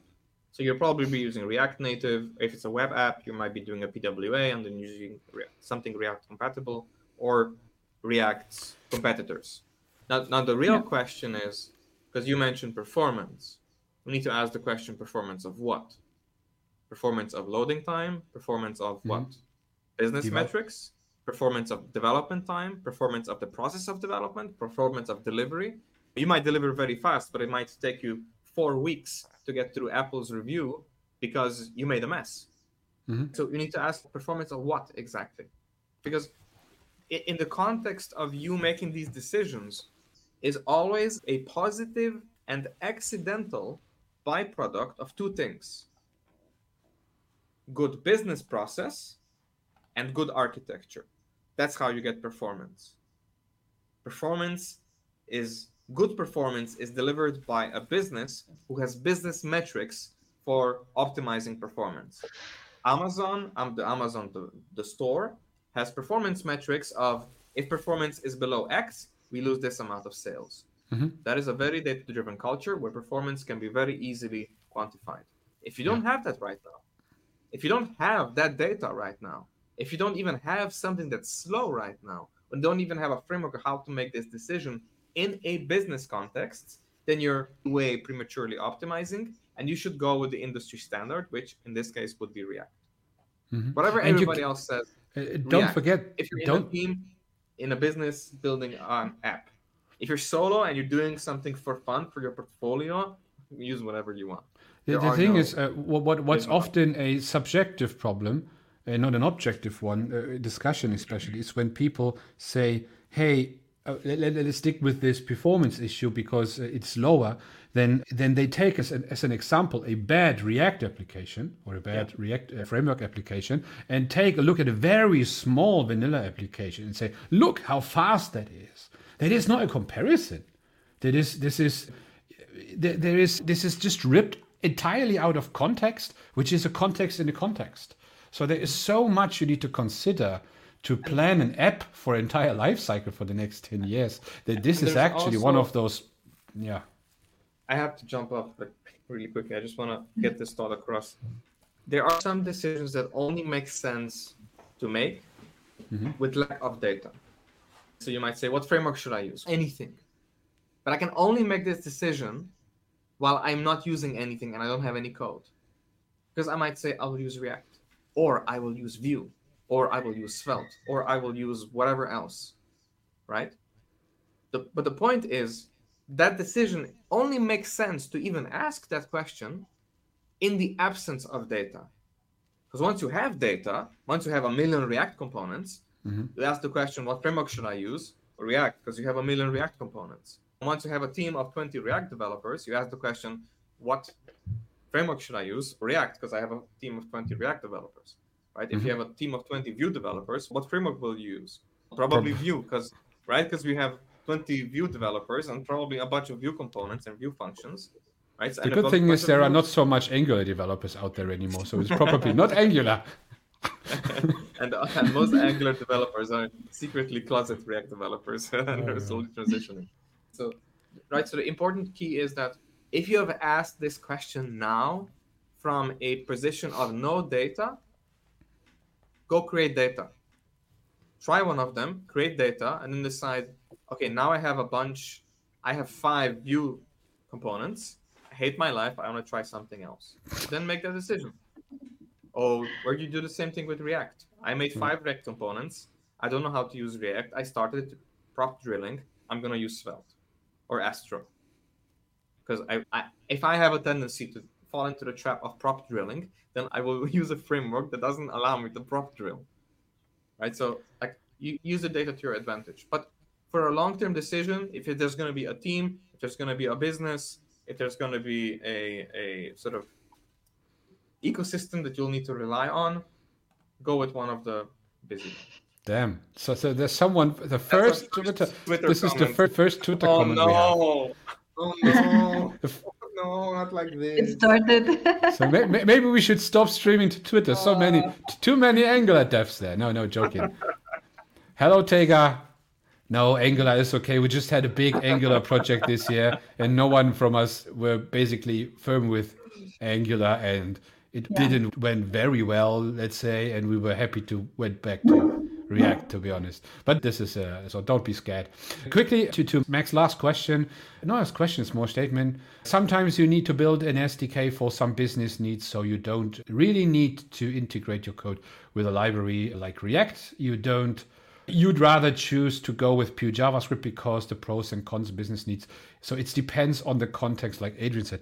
I want to quickly respond to that. So I think we've Just worked before you with. start, I'll need to jump off because I need to check on the kids. So I will drop the link for tomorrow's session in chat. Please sign up or put it in your calendar if you haven't already. We're doing Tell, Don't Ask. We're following a Software Fundamentals series, and we're doing Tell, Don't Ask, object-oriented concept that a lot of people get excited about, and we're just gonna play around with it tomorrow. Okay, great. To help you design better. Thank you very much, Dennis. See you tomorrow then. Thank you See you, all. Dennis. Bye-bye. Bye. Okay, I think I think I need to move him off stage. So I think in the last, let's say, 15 years, we worked with a lot of organizations outside of our own organization. May it be as corporations, may it be in fellowships or mentorings. The point is, most of them were working with frameworks. And most of them, or let's say everyone who's working in an app-like code base, who was really working on a business app, a SaaS app, an application, an e-commerce system, we built them our own by our own in the past, were using some form of framework. And there were examples where people were using, for example, vanilla.js in web components. But this was basically every time that was when people had something, or let's say more like components they want to deliver in form of a library for other developers. So they were not really building an entire application themselves. And then you saw a lot of let's say non-framework approaches, let's say. People were using vanilla JavaScript in web components, or sometimes just vanilla JavaScript libraries to download and integrate with imports and required. This. Oh. No, I'm afraid. It's really loud on my here because of that microphone. Okay. Great, good. Yes, I think we've went through all the comments. The last comment. Okay, yeah, okay. So this was the longest session we had so far in our tech journey. Thank you very much for attending today. We need to close up now. Tomorrow we will have the next one, same time, 16 CET. It's actually the Thursday version of Dennis, so take a look at his account. And next Wednesday we will talk about the next topic regarding front-end, and we will stay this month, at least this month, on front-end technologies and front-end culture, front-end engineering. And next week will be Tailwind versus CSS, which is not only about Tailwind, of course. It is like a representative thing where we talk about, let's say, things like the Tailwind, maybe Bootstrap, something like this, and how those things evolved, and how we can use CSS on the other side, or something in between, which was, for example, SCSS. It wasn't really in between, but a successor of SCSS, but now CSS is keeping up again. People question SCSS, and this will be the topic for next week. I will announce, I think, tomorrow morning, so take a look at my LinkedIn account, then you will see the invitation for that. I will invite you again for everyone who was participating today, and yeah, that will be a good successor topic, and then we will take a look what we're doing the Wednesday after this one, but it will be definitely staying with the front-end technologies, because I wanted to start this year with front-end because this is my passion. Front-end is my passion, actually. Maybe we're going something into more web app like PWA or not, PWA versus React Native, and those kind of things. There are so many things we can discuss. Camilla, thank you for being with us today, helping us getting those things done. Do you have anything to add to what I've just said?